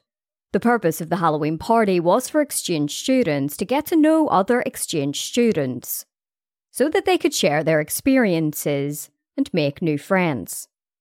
When Yoshi and Webb arrived in the neighbourhood, they went up to 10311 East Brookside Drive. The home was adorned with all the Halloween decorations one would expect for a Halloween party. But Yoshi and Webb were unfortunately at the wrong home. They had transposed 2 numbers in the address of the home where the party was being held, and ended up at 10311 instead of 10131. The house belonged to Rodney Pierce and his wife Bonnie. Yoshi and Webb approached the front doorstep and knocked on the door. Bonnie opened it up, screamed, and then slammed it closed. She hollered to Rodney to go and get his gun. When Yoshi and Webb realised that they must have been at the wrong home, they turned around to walk back towards their car in pursuit of the correct home. As they were standing on the footpath outside the home, trying to figure out their next move, Rodney appeared at the door beside the carport. He was armed with a .44 Magnum revolver. He shouted at the teenagers to freeze, but Yoshi, who was just learning English, didn't understand what this command meant. Yoshi shouted out, "We're here for the party," as he proceeded to walk towards Rodney. While it isn't known for sure, there's every chance that Yoshi thought that the gun was a prop, part of the Halloween party. When Yoshi didn't freeze, Rodney fired his gun point blank at him, before running back inside. Yoshi crumbled to the ground as Webb ran to the home next door, screaming for help. The neighbour, Stanley Lucky, immediately called an ambulance and then bolted outside to try and assist Yoshi, who lay critically injured outside Rodney's home. Neither Rodney nor his wife offered any assistance. They stood inside their home, peering out the window, even shouting at Stanley to go away when he came to help Yoshi. Webb and Stanley attempted to comfort Yoshi, who was bleeding heavily. They held his hand as he sobbed. Both Rodney and Bonnie stayed inside their home until police descended on the scene. Yoshi was bundled into an ambulance, but tragically, he died en route to hospital. He had been shot once in the chest. The bullet had perforated his left lung and then exited out his back. As news of the senseless shooting swept across the city like wildfire, many people were left wondering how something so tragic could have transpired. Holly Haymaker, whose family was hosting Yoshi, said that if Rodney had in fact shouted "freeze" at Yoshi, he wouldn't have understood what it meant. As Holly said, Yoshi struggled with English. Rodney was taken into custody, but he wasn't arrested. Bud Connor of the East Baton Rouge Parish Sheriff's Department said that there was no criminal intent on Rodney's part, and stated that he was well within his rights to shoot Yoshi. The case was then turned over to the district attorney's office for a decision to be made on whether any action would be taken.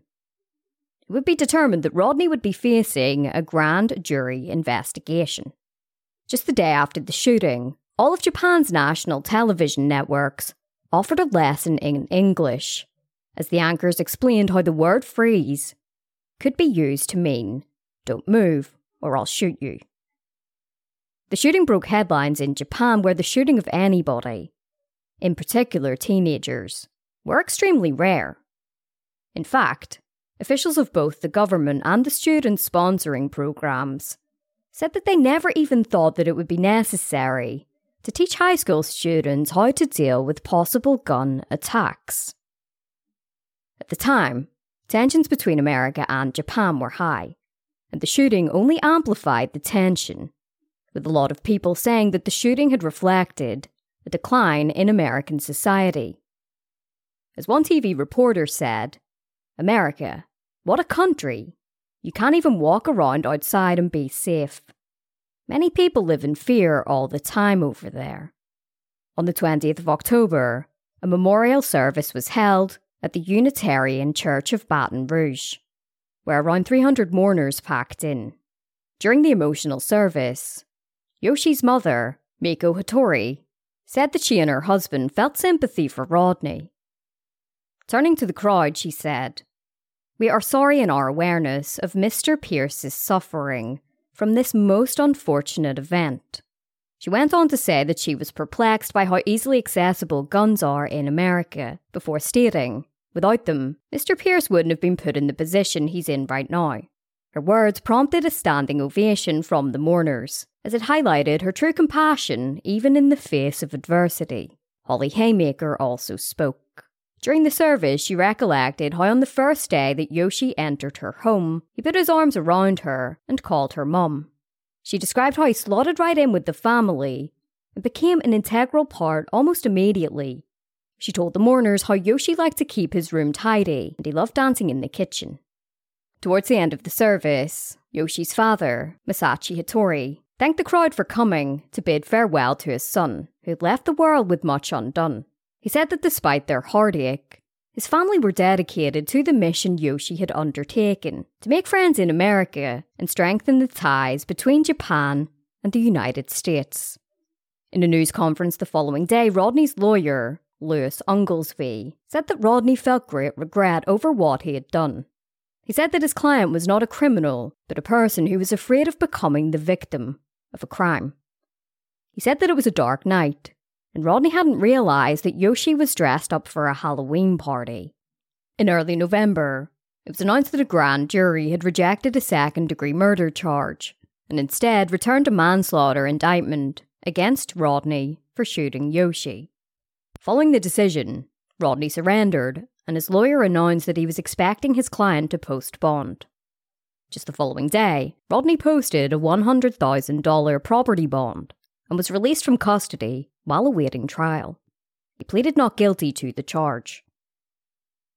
Within a month of the shooting, Japan collected over 800,000 signatures on a petition urging the United States to adopt stricter gun control.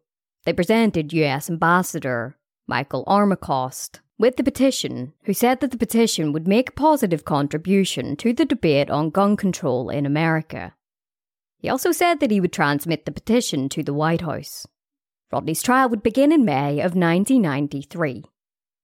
During opening statements, Defense Oglesby said that Rodney shot Yoshi because he thought that he was protecting his wife and 3 children from an intruder. Prosecutor Doug Moreau asked the jurors not to judge Rodney as a person, but judge his conduct on the night of the shooting. He described Rodney as criminally negligent and said that he should be convicted of manslaughter. He said that after Rodney opened the door, after it had been slammed closed by Bonnie, Yoshi interpreted this as an invitation to the party they had been searching for. The jury would hear a recorded interview between Rodney and investigators. He detailed how Bonnie told him to get his gun, and he didn't even question why. He said that when he went outside, he saw Yoshi, who was wearing a white suit and carrying something which turned out to be a camera. He said that Yoshi appeared to be laughing, but when he failed to stop moving, he shot him.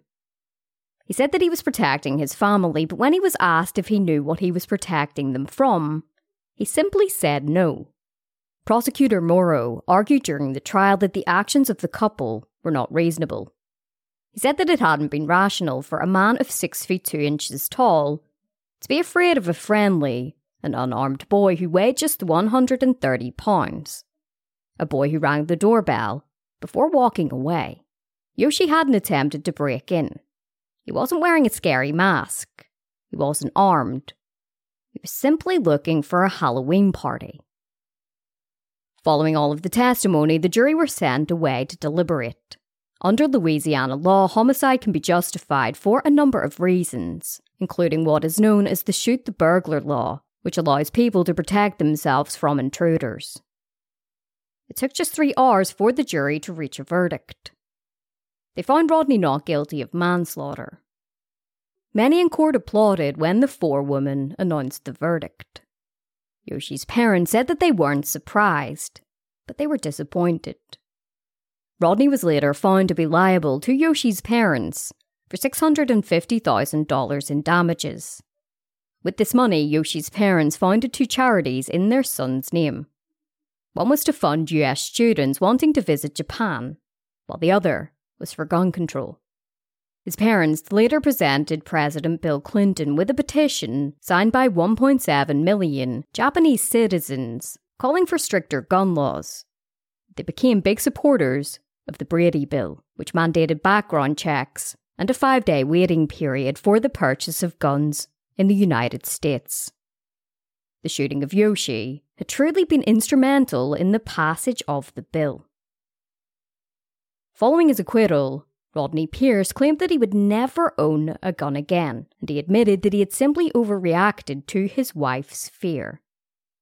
This overreaction caused a teenage boy in the frontier of adulthood to lose his life in the most terrifying way imaginable. So what do you think? Should he have been found guilty? Mike Brown from Dark Poutine joins us from north of the 49th parallel. That's Canada, if you didn't know. Canadians are known for their politeness, but as Mike will remind us, a recent sword attack in Quebec City shows us some Canadians have a dark side too. In that attack on Halloween night, a man dressed in what has been described as medieval clothing went on a slashing and stabbing spree with a razor-sharp Japanese-style katana sword. After the attack, 2 people were left dead, and another 5 were hospitalized, some with serious injuries, and the attacker had fled the scene. One of the most notable buildings in Old Quebec City, overlooking the picturesque St. Lawrence River, is the historic and posh Chateau Frontenac Hotel, Chateau Frontenac, a National Historic Site of Canada since 1981, first opened for business in 1893. It was here at around 10 p.m. on October 31st, 2020, that a black four-door Saturn was left motor still running by its driver, 24-year-old Carl Gerard. Gerard, dressed in black jogging pants, black leather boots, a short-sleeve kimono, and a black mask, had his sharpened 76.9-centimeter bladed katana sword in hand. He'd left his home in Sainte-Thérèse, Quebec, a suburb of Montreal, in the afternoon and had driven the 270 kilometers to Quebec City with murder on his mind. After exiting his vehicle, Gerard approached his first victim, a 26-year-old musician named Remy Belanger. Belanger was out for a leisurely stroll. He was listening to a podcast and stood to take a picture of Chateau Frontenac when he noticed a man, clad in black, advancing quickly toward him, sword above his head.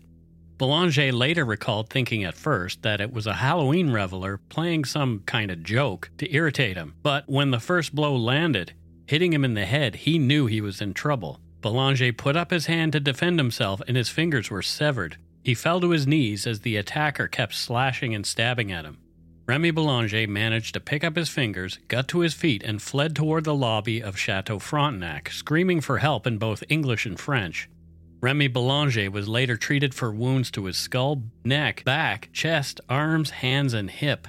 A cellist, Remy was transferred to a hospital in Montreal that specializes in limb replantation. There, doctors worked hard to save his hand so he could play music again. As Belanger ran away, Gerard did not pursue him, but turned his attention to 56-year-old François Duchesne. He was much beloved as the communications director for the Musée National des Beaux-Arts du Québec. He was out for a slow jog. Gerard, frustrated by his failure to kill Remy Belanger only moments before, made sure he succeeded this time. He attacked Duchesne from behind, hacking, slashing, and stabbing the defenseless man 13 times in the neck, trunk, and back. Francois lay bleeding on the sidewalk of Du Trésor Street, where he was tended to by two Good Samaritans who had called 911, but it was too late. Francois Duchesne bled to death at the scene. Another couple walking together on Debaud Street, Pierre Lagravol and Lisa Mahmoud, also encountered Carl Gerard that night. They too thought he was wearing a Halloween costume as he walked up to them, sword in the attack position. Lisa Mahmoud didn't feel threatened and smiled at Gerard just before he hit Pierre Lagravol. During the attack, Lagravol had screamed for Gerard to stop, but the attacker persisted, unfazed. Pierre, who had serious wounds to the skull and shoulder, said, quote, "He looked serene. He wasn't in shock mode from what he had just done," end quote. As Carl Gerard slashed and stabbed at Lisa Mahmoud at least 13 times, Lisa recalled, exclaiming, "What are you doing?" Luckily, before Gerard could finish the job, Lagravol and Mahmoud managed to flee. Gerard's next victim was not so lucky. On Des Ramparts Street, 61-year-old Suzanne Claremont had just stepped out the front door to have a cigarette. Suzanne's husband, Jacques, inside doing the dishes, was startled by the sound of Suzanne's loyal dog howling like he'd never heard before. A hairdresser, Suzanne was a bright spot in the community during the COVID-19 pandemic, participating in regular, socially distanced gatherings with neighbors to watch the sunset every evening atop the Old Quarters fortifications. Jacques ran outside to find Suzanne laying on the sidewalk, bleeding heavily from several wounds. He later said, "I saw that she had a deep gash in the middle of her forehead. I tried to close the wound with my hands to hold her face together." Their neighbor, an emergency room doctor, ran outside, baseball bat in hand. She tried performing CPR, but Suzanne Claremont had lost too much blood. In the last group to encounter Carl Gerard was Gilberto Lucio Porras Alvarado. He was out with 3 of his friends when they came across Gerard all in black, sword at his side. Gerard said, "Happy Halloween," before drawing his sword. Porras Alvarado, who thought the sword was fake at first, said he quickly realized the weapon was very real as the first blows landed. He and 2 of his friends fled together. The 4th person of the group, a young person whose name is under publication ban, was pursued and injured by Gerard. That young person also escaped, hiding inside a gas station. He was later treated for injuries. Porras Alvarado, who'd suffered cuts to his head and a finger before he managed to escape, spent 2 weeks in hospital. There'd been a flood of 911 calls, coming in talking about a sword-wielding attacker dressed like a ninja and last seen heading in the direction of the port. Shortly before 1 a.m. on November 1st, 2020, a port officer on patrol in the Old Port of Quebec noticed a man hiding in a bush. Aware of the attacks, the officer notified police, and cops arrived en masse, taking the blood-covered man into custody. Carl Gerard, who was not talking at first, had no criminal record. It was quickly learned that in 2015, Gerard, quote, in a mental health context, had made threats to do just as he did, kill people indiscriminately, and cause as much chaos and mayhem as he possibly could. Why hadn't he gotten the help that he needed at the time? Prime Minister Justin Trudeau was one of many dignitaries to weigh in on the situation, as the nation woke up to the news of a horrific series of attacks in what is normally a peaceful city. Flags in the province were temporarily brought to half-mast to honor the victims. Witnesses and police described Carl Gerard as calm and compliant during his arrest. He had no ID and at first refused to identify himself. After he was in custody, he was taken to hospital and later transported to a detention facility to be interrogated. He was charged with 2 counts of first-degree murder in the killings of Suzanne Claremont and Francois Duchesne. Carl Gerard's defense team claimed that the 24-year-old was driven to kill and who his victims were didn't matter at all. He admitted to killing Duchesne and Claremont and injuring the 5 others. But his lawyer argued he was not criminally responsible at the time of the events because he was suffering from a mental disorder. At the outset of the trial was chilling testimony from witnesses to the attacks and surviving victims, all noting Gerard's deliberate, eerily calm demeanor during the stabbing and slashing spree that Halloween night. The prosecution had argued that the acts were premeditated, noting Gerard had spoken to mental health workers since his late teen years about using a sword to attack people. The Crown's primary expert, psychiatrist Dr. Sylvain Fauchier, concluded that Gerard suffered from a personality disorder and was on a narcissistic quest to express his resentment towards society, concluding that there were no signs of delusional thinking. The accused knew very much what he was doing was wrong. Shackled and handcuffed in the witness box, Gerard testified on his own behalf. The accused killer claimed that his goal was to create chaos, change the world, and encourage like-minded people. He stated that by the time he was 18 years old, he believed he had a top-secret mission to kill and that his life would be sacrificed at the end of it. After Claremont's killing, though, he said he began to question his actions. "I thought I would have a feeling of accomplishment, but that wasn't the case," Gerard told the jury. "I decided there shouldn't be one more death, my own or anyone else's." End quote. Gerard told the court he was fearful when he arrived in Quebec City and didn't want to go ahead with his plan but felt he had no choice. He described the killings as duty. "I went against my will. I didn't want to, but I had to," Gerard said. "I saw lots of people and I attacked them with my sword to execute my mission." Gerard then told the jury that the killer no longer existed. "There's a Carl Gerard with you today who likes making people laugh and helping others," Gerard said. "It's different from Carl Gerard from the mission, who feels obliged to isolate himself. But that's in the past. There's no Carl Gerard from the mission anymore." Dr. Gilles Chamberlain, a psychiatrist, testified for the defense, concluding that Gerard was on the autism spectrum, suffered from schizophrenia, and was delirious and in a state of psychosis the night of the killings, unable to distinguish right from wrong. On May 20th, 2022, minutes after beginning their 5th day of deliberations, the jury came to a decision: guilty on both counts of first-degree murder.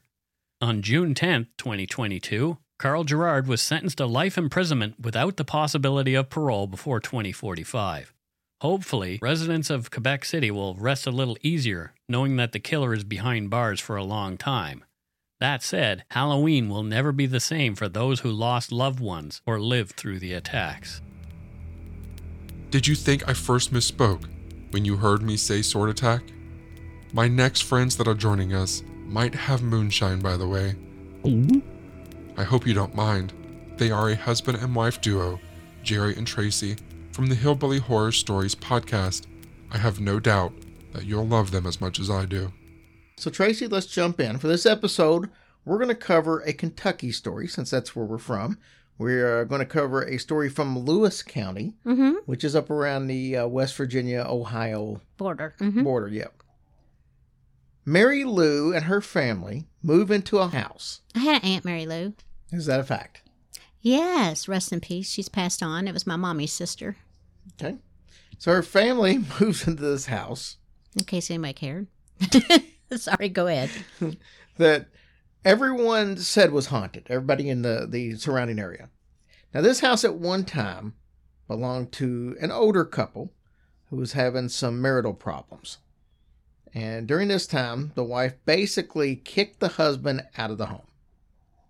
Well, the husband really didn't have any place to go, so he decided to stay in an outbuilding that was just a few feet from the house. That seems fair. Yeah, the building was actually connected to the house by a walkway. Okay, So yeah, it was pretty like a close, but breezeway not or in the something. house. Mhm. Yes. Now, this was during a very hot summer, and that building must have become unbearably hot. Hot to the point that the husband was found dead of an apparent heat stroke. Oh, wow. Dang, that's hot. You heard of a fan? Soon after, there were reports of the deceased husband being seen wandering the property on very hot nights. Now, when Mary Lou's family moved into the house, it was spring. So there really were no issues, except that the family couldn't seem to keep the door closed on that small outbuilding. I wonder how long it was till Mary Lou found out that he had passed. I don't know, and I didn't have any way of researching that. Oh, okay. I don't even know what year any of Okay. this happened, to Mhm. be honest with you. Well, I wouldn't want you to lie.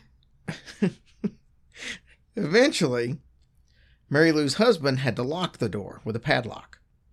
So we're going to fast forward a little bit. Mary Lou's husband goes to work one morning, and Mary Lou's just sitting up in the kitchen drinking her coffee.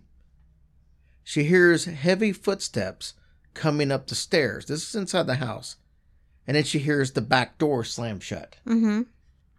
She thought, well, this is odd because anyone leaving through the back door would have had to walk right past her Yeah, first. in the kitchen. Mm-hmm. Don't act like you know the layout of the house. I do. I got it down in my mind. The footsteps were too heavy for a child, but she went and checked on the children just to make sure, and all the children were still asleep in their beds. She took a look around, and she found the back door standing wide open, which is odd because it had slammed shut. Yeah. But now it's open. It's wide open. Yeah, I'd be scared. She decided to ignore the noises that she'd been hearing in the door slamming shut because it was extremely warm outside and she wanted to just shut the door and not let the hot air in. Later that day, she decides to go out and do some work in the yard, a little bit of gardening. She sat down under a tree to take a little bit of a break because, like we said, it was kind of warm. She hears the back door slam shut again. Now, she knows the sound because she already heard it once that day. So she looks towards the house and she can see the curtains part in the kitchen window as if someone's Was peeking looking out. and kind of Mm. moving it with their two hands. Yeah. At a second glance, she saw nothing. But then she saw the curtains fall back across the window. She immediately gets up. She walks around her house, trying to convince herself that she's just imagining all this. And she comes across the opened basement door. She was sure that she had locked that door. She assumed that maybe the heat was just kind of making her delusional. She relocked the basement door and then she went back to her work in the yard. She later passed by the door to only find it open again. The basement door? The basement door. And this really shook her up this time. Well, yeah, that's where it's cooler. Well, you letting all the hot air in. As soon as her husband got home, she told him about the events of the day. Now, her husband couldn't believe what he was hearing, and in fact, he scolded her for believing it herself.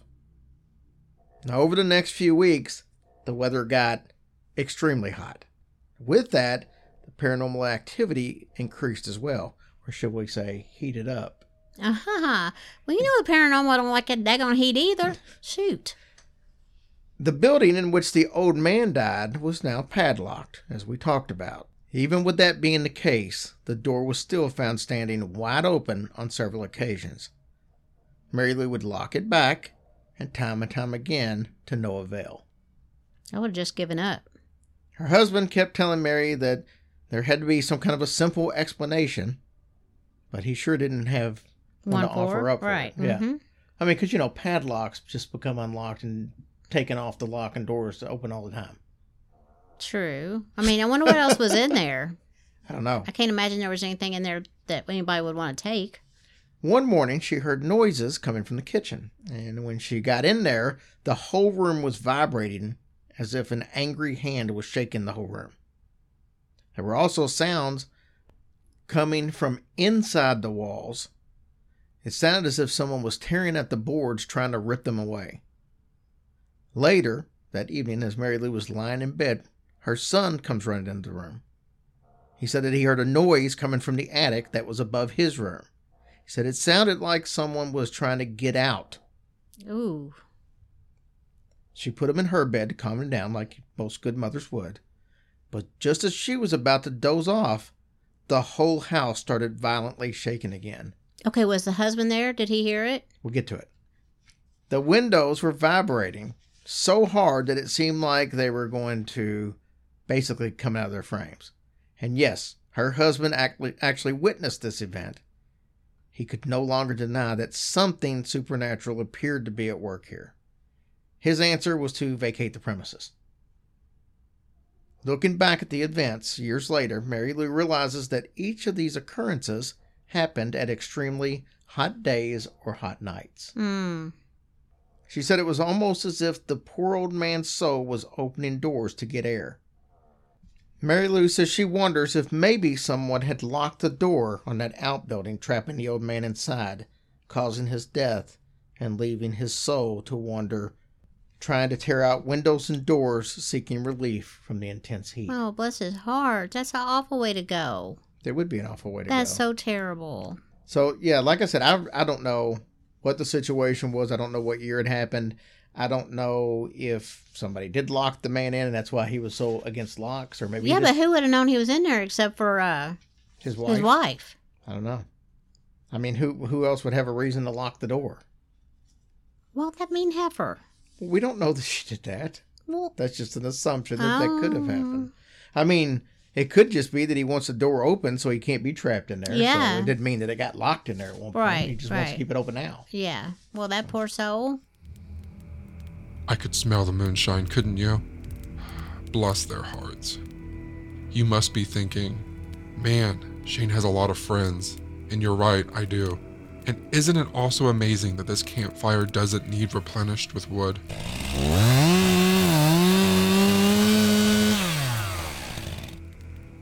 I have 4 more friends to introduce you to, and here comes Eric Carter Landon now.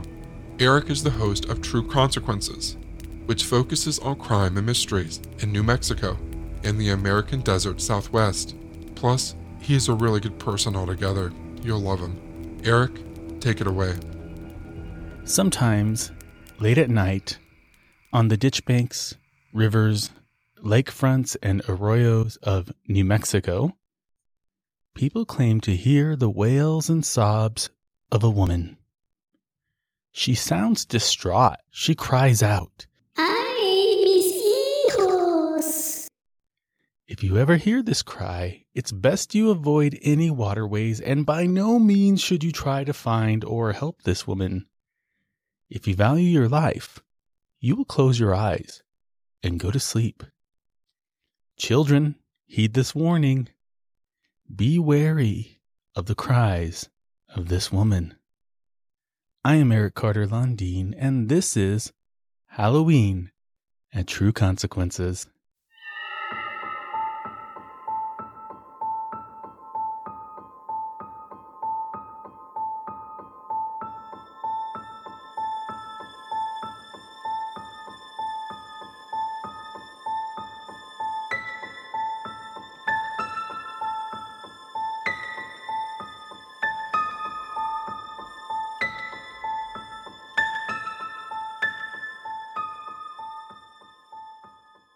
Maria was the most beautiful woman in her pueblo. She was well sought after by all the suitable bachelors in town, but she was not interested in any of them.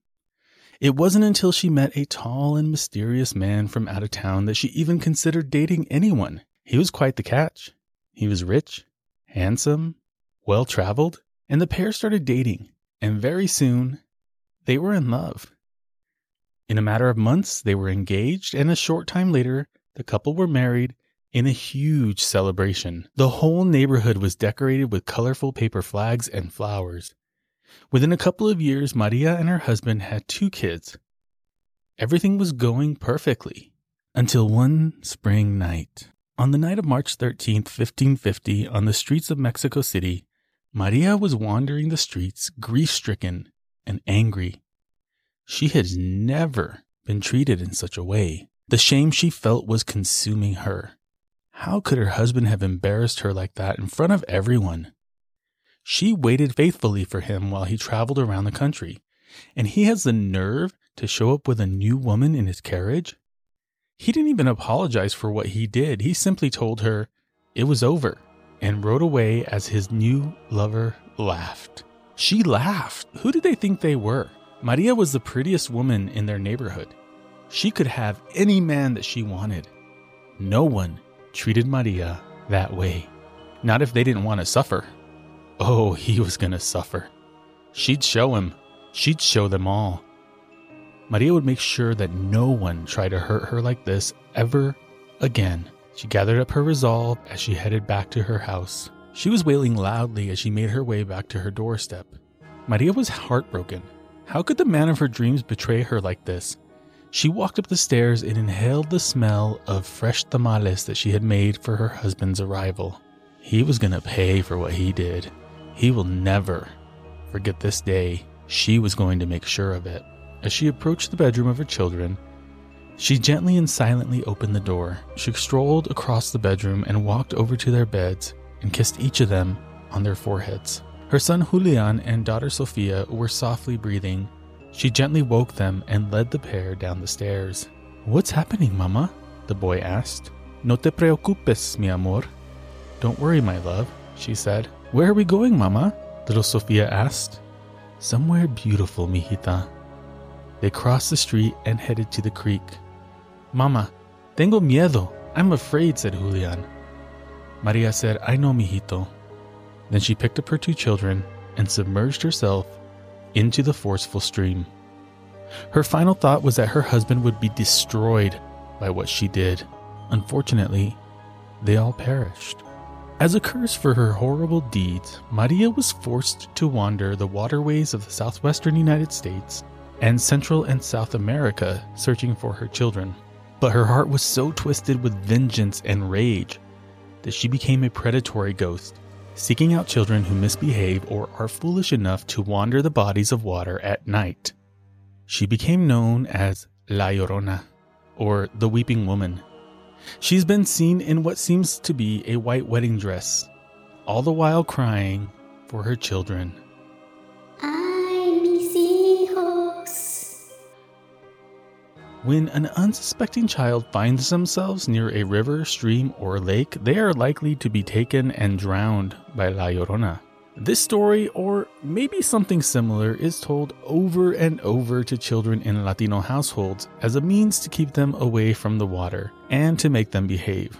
Other cultures have Santa Claus giving you coal. Well, we have a ghost that will abduct you and drown you. Yeah, I know, it's messed up. But it is such a rich folktale with a long history, and it continues to be passed down from generation to generation. All I can tell you is that if you ever hear the cries of a woman looking for her children late at night, don't go near the water, or La Llorona just might get you. Thanks for listening, and stay spooky, New Mexico.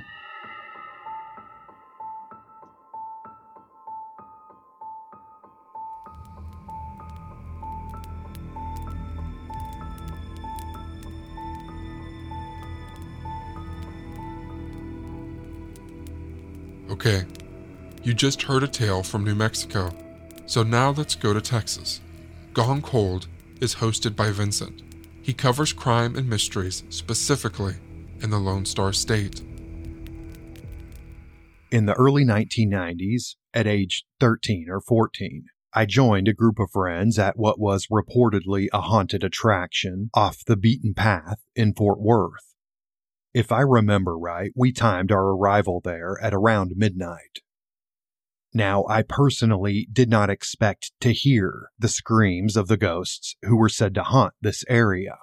Rather, it was the punk rock blasting from my older friend's car radio, cigarettes, booze, and a lack of adult supervision that got me there.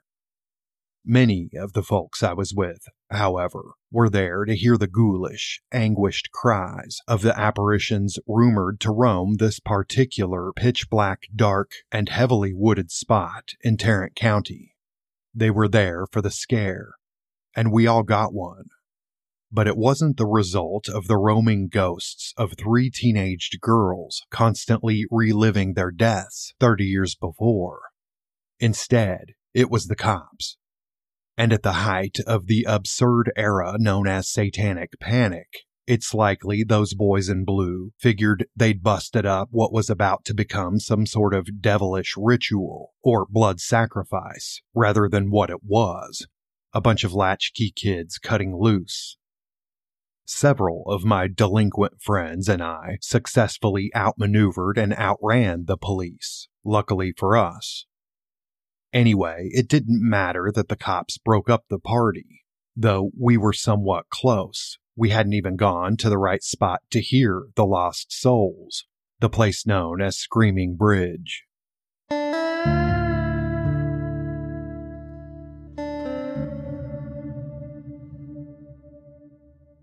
On the night of Saturday, February 4th, 1961, Arlington High School juniors Mary Lou, Kathy, Claudia, Donna, Joanne, and Dorothy left an Arlington movie theater as the credits for the film Butterfield 8, starring Elizabeth Taylor, began to roll.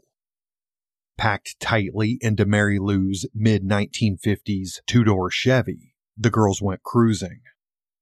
Perhaps the chilly, foggy night under a near full moon as inspiration, 5 of the girls wanted to show the new girl, Joanne, the area's haunted spots. Like Hell's Gate, through which, legend has it, a group of Union spies were led to their hanging deaths at the hands of Confederate soldiers during the Civil War, and where the cries and prayers of their ghosts can be heard.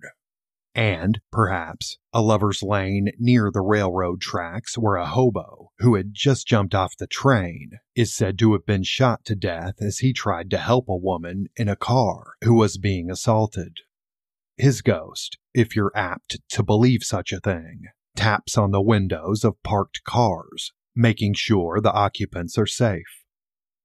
Joanne was a recent addition to the student body at Arlington High, and there seemed no better way to break her into the area than to introduce her to local apparitions. But before showing the new girl those sights, the teenagers made their way to another known lover's lane nearby. As they did, the girl spoke of an escaped convict, an urban legend about a sometimes masked man with a hook for a hand that terrorized teenagers necking at lovers' lanes. Likely a tale inspired by the terrifying and true Texas crimes committed by the Phantom Killer of Texarkana in the 1940s. There was little doubt the teenagers worked themselves up. They drove to an especially dark and secluded area of Arlington Bedford Road, heading south from Mosier Valley, and parked, still eerily whispering the tale of the hook-handed man. After a few minutes, they noticed a car coming toward them, flashing its lights and honking its horn. The driver was shouting at them, but the girls couldn't understand what he was saying. And anyway, they were too spooked to find out. Instead, Mary Lou put the car in drive and stepped on the gas. The driver of the other vehicle was horrified. He'd stopped just beyond a railroad crossing, and between the passing train's lights and those of his own vehicle, he saw blackness where the road's bridge had once been. It was just in time. The young man said he was no more than 2 feet from the long drop to the ditch below. After backing up, his headlights caught the barricades and sign warning "Bridge out" that some malicious person had removed from the road. But the girls weren't so lucky. Unable to see what was ahead in time to stop, the car carrying Mary Lou, Kathy, Claudia, Donna, Joanne, and Dorothy plunged 25 feet down to the wooded and rocky drainage ditch below. The vehicle slammed into the other side's embankment, some 40 feet across. It was approximately 10:15 p.m. Later, it was estimated that they were traveling 45 to 55 miles an hour. Mary Lou and Claudia were killed instantly upon impact. Weeks-old ice patches on the road from an earlier winter storm, along with the embankment's mud-slicked surface, made the rescue operation a difficult one, as did the sleet coming down. When responders and authorities were finally able to pull the girls from the wreckage, ambulances transported them to area hospitals. Kathy died upon arrival at a hospital in Dallas. Donna, Joanne, and Dorothy sustained major injuries that caused lifelong physical impairments and, of course, unimaginable, immeasurable emotional trauma. The wooden bridge at Arlington Bedford Road was burned down by 4 teenaged arsonists the week prior. Though their actions would be labeled in a kind of boys will be boys way by local authorities, who called what they did vandalism or mischief, it's long been rumored they'd set that particular bridge on fire because of who crossed it going south. The first freed persons community in Tarrant County, Mosier Valley, or the River Bottoms as it is also known, was predominantly black in 1961. Some say the boys burned the bridge to impede members of that community's travel into North Arlington. A Tarrant County grand jury later declined to indict the boys, all of whom were white. They deserved a chance to make good, grand jurors said. Quote, no good would come of blighting the entire future of a group of bright and religious young men. Whoever moved the barricades put in place by county employees after these boys destroyed the bridge was supposedly never identified.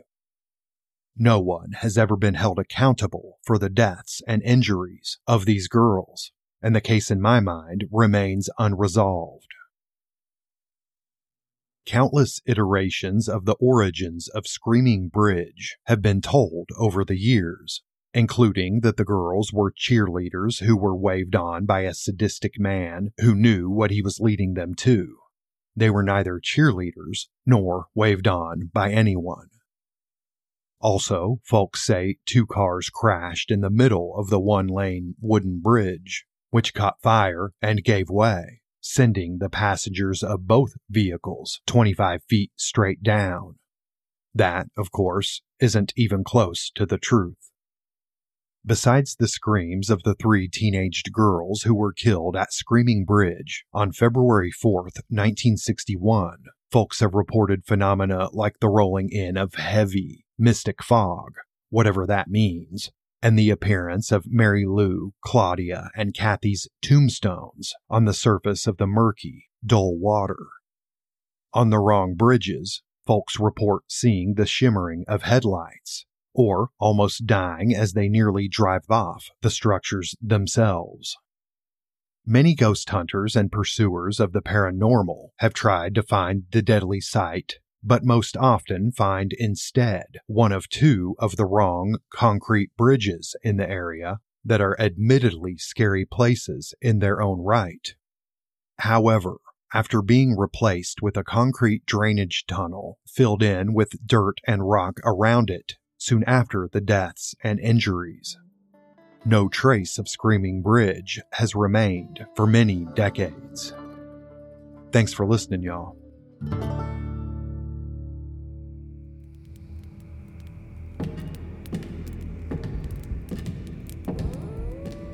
My next friend is approaching, and before she gets here, I have to warn you that I've met her in person before and not to get scared. Yes, I agree, I too think the devil himself is likely terrified of her, but in all honesty, she is a very kind lady.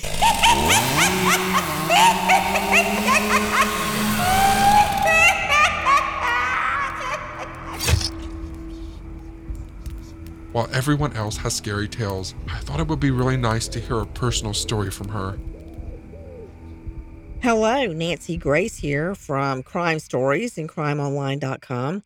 Halloween is one of my favorite times of the year, and it always has been. But I have to tell you that once I've had the twins, John David and Lucy, it's so much more fun. I love everything we do. Dressing them up, buying candy, decorating the house. I think I'm the only person in the neighborhood that has so many ghosts hanging from trees and skeletons sitting on patio furniture. I love it. I think back when I was a little girl in rural Bibb County, middle Georgia. We were so far out of the city of Macon, which was small itself, it would be like a 30-minute drive in. So there were very few homes to go and trick or treat with. And it would be so dark out in the country at night. And we did not have anything like store-bought Halloween outfits. I remember for several years in a row, I would be a ghost, and I was so short, I'd actually wear a pillowcase. And the pillowcase would cover my head, of course, and go down to my ankles. And we would cut holes in the pillowcase for eyes. That was... I didn't know we were poor. I was perfectly happy the way we were. But that would be my Halloween outfit. And I also remember that it dawned on me much later that the pillowcases had pink stripes. So I was a very scary pillowcase with pink stripes ghost. But it was so much fun. And I remember Miss Julia that lived on a huge farm next to our little spot would always make caramel apples and dress up like a witch and hand them out from her front porch. That was the big thing, going all the way in the night by foot under the moonlight to get that caramel apple. And believe you me, I absolutely would do it. Of course, there were always older boys or teens scaring all the trick-or-treaters. At that time in my life, I didn't really know what to be scared of. I didn't know anything about crime or scary movies or anything like that growing up. I really only learned about crime when my fiance was murdered just before our wedding. And that's when my world blew up. And I found out about violent crime and that there were actually things to be scared of in this world. But growing up in rural Georgia, where there was nothing to see as far as you could look except for soybean fields and tall pine trees, that was a great way to have Halloween. And I remember my mother would always make a meal, the one we dreaded and hated the most, and we couldn't trick or treat until we ate it. For instance, one year it was stewed prunes. Anyway, thanks, Mom. That said, I have great memories growing up with Halloween. Then I had the twins. Now that's a whole nother can of worms. That is an extravaganza like no other, compared only to their birthday or Christmas. There has to be the right outfit. I remember one year, John David changed outfits. I think it was 4 times. And the same for Lucy. One year she was a cat. She was a witch. She was some other animal, spider. That takes a lot of wardrobe changes. I mean, you got to have one for the school party, one for the church trunk fest, one for the actual trick-or-treating. I mean, and no, they don't set out going, I want 5 outfits. It's just, Mom, I want to be a witch now, or I want to be a cat. I'll never forget when John David wanted to be a bush, so he could sneak up on houses. Well, we got him a ghillie suit, and he looked like a bush. You know those things you see in war movies when it looks like an empty field and all of a sudden the soldiers all jump up? They're wearing ghillie suits. My son has one. I saved it because I'm sure one day I'm going to need a ghillie suit. Haven't used it yet, but I'm so glad I'm doing this because I just remembered I came up with my costume for this year last year. I'm going to be Cousin It. I love Cousin It off the Addams Family. And I got the most awesome Cousin It outfit. Sometimes I wear it around the house just to scare the children. But now, they've seen me come out so many times. I've got the whole thing. I've got the long hair. It goes head to toe, the hat, and the glasses. I can't wait. Now, that's deviating from my typical, as predicted, witch outfit. A lot of people ask me, do you go see horror movies at Halloween? And the answer to that is a big HELLNO. No, I don't. Why? I've seen plenty of horror movies in real life. They weren't movies, they were real. Triple homicides, one homicide after the next, every type you can imagine. Drowning, strangulation, stabbing, shooting, asphyxiation, smothering, manual ligature, overdose, you name it, I've seen it. Bludgeoning, that's a bad one. So I have no desire to relive those real life experiences on the big silver screen. I'm going to stick with trick or treat. I'm going to help the twins get one of their mini costumes together. I'm going to follow them just as the sun sets at a discreet distance. It's like I'm not even there, to make sure that no harm befalls them. We're going to have fun. We're going to hand out candy in the front yard to anybody that comes by. It's going to be a spooky night. And when the children get home, we're going to talk about all the candy they got. We're going to line it up on the floor so they can count it and see who got the most. P.S. It's always John David. They're going to run around the house stealing each other's candy, laughing their heads off. They're going to go to sleep too late because it's a school night this year. And then once I know they're asleep, I'm going to go through all their candy to make sure there are no razor blades. And they will never know the real life horrors that are out there. They'll sleep like two little angels. And so will I. So happy Halloween. That will be me, Cousin It. Nancy Grace, signing off. What?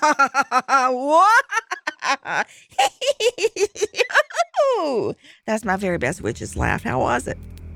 I thought that was pretty good. And I'm looking forward to seeing Nancy Grace in her Cousin It outfit. I don't know about you. Okay, now it's time for our last terrifying tale. This one is to help you go to sleep. Kelly Behrens Brinks hosts True Crime IRL and True Crime Sleep Stories.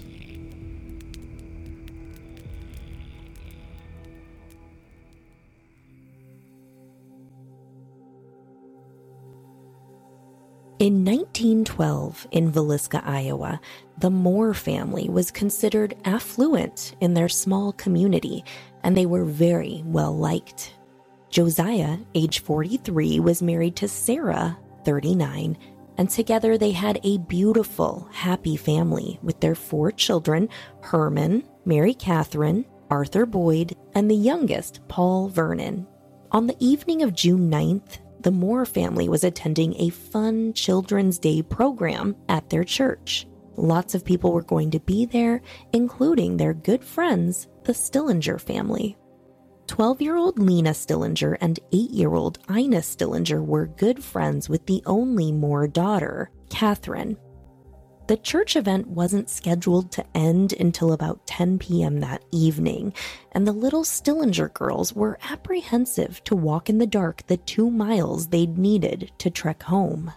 The walk home would have been especially dark for the little girls on this particular night, because the electric company and the Villisca Town Council were in the midst of a dispute about lighting. So the electric company shut off all the lights in the town, making the town extra dark.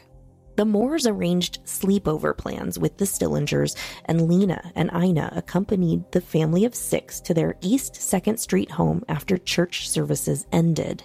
Bedtime would have come a little later than usual this evening, with not arriving home until around 10 p.m. and having guests. So we can assume that all the kiddos were tucked in and sleeping by around 11 p.m., with JB and Sarah right behind them.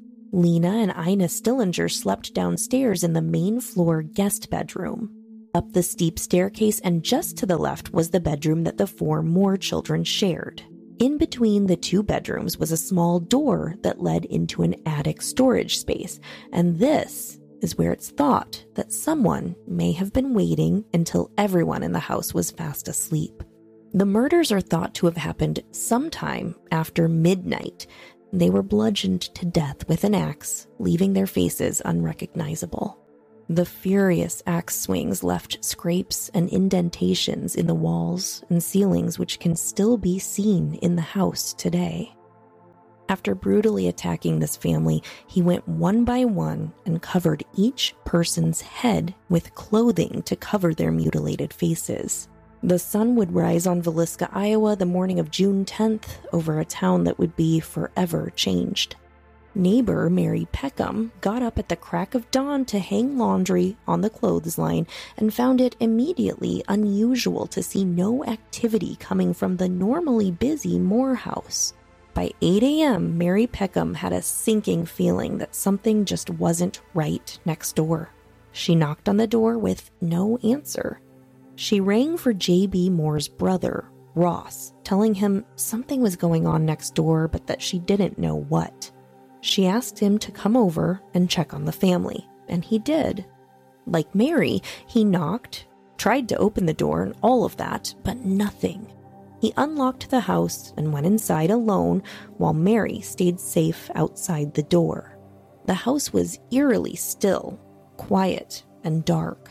He immediately noticed that all of the curtains had been tightly drawn and covered with additional items of clothing to block out any light that could seep in, making the small house seem all the more stifling.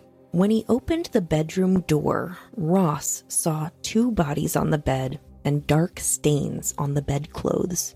He returned immediately to the porch and told Mrs. Peckham to call the sheriff, and these findings would set into place one of the most mismanaged murder investigations ever to be undertaken. Once the murders were discovered, news traveled quickly in the small town.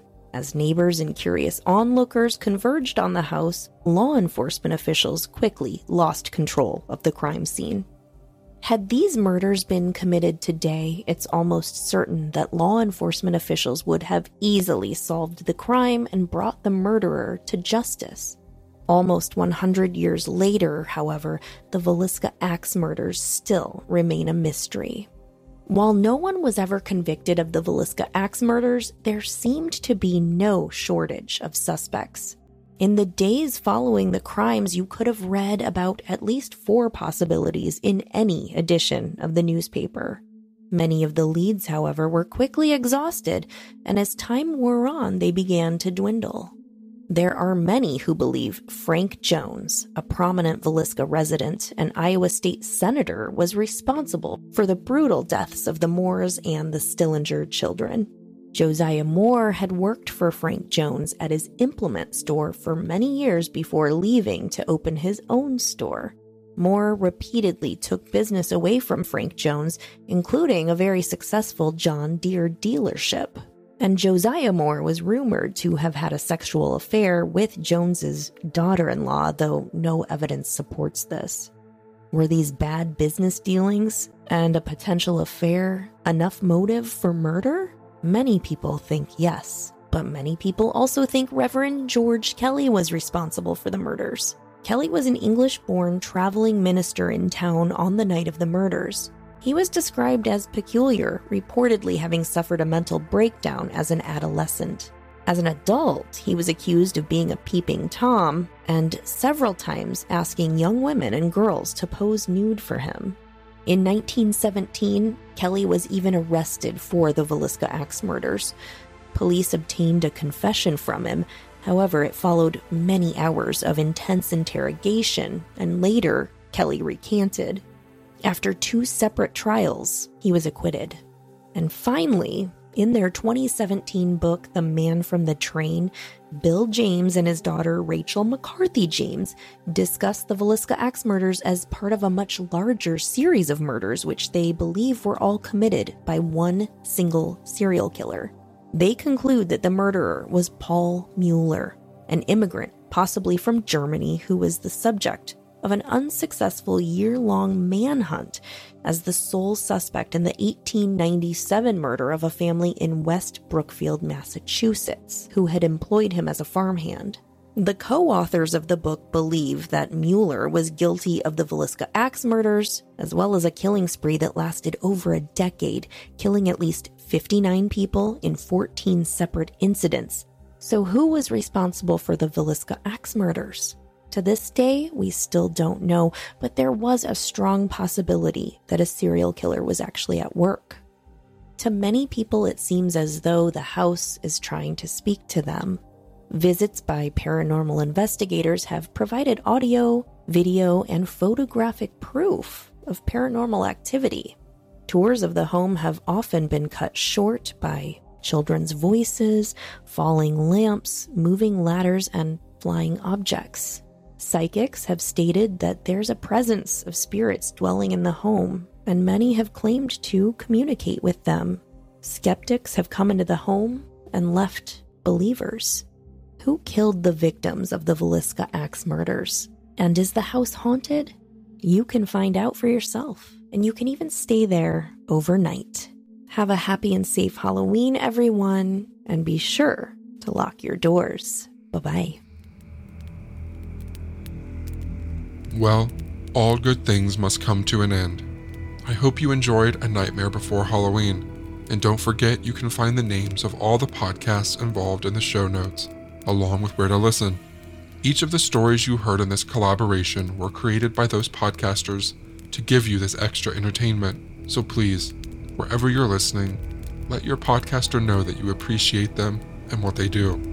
I'd also like to thank my team at Foul Play Crime Series for helping me put together this episode. It was seriously a massive undertaking. Again, I'm Shane Waters, and it's been my honor to be your friend in the dark. Good night.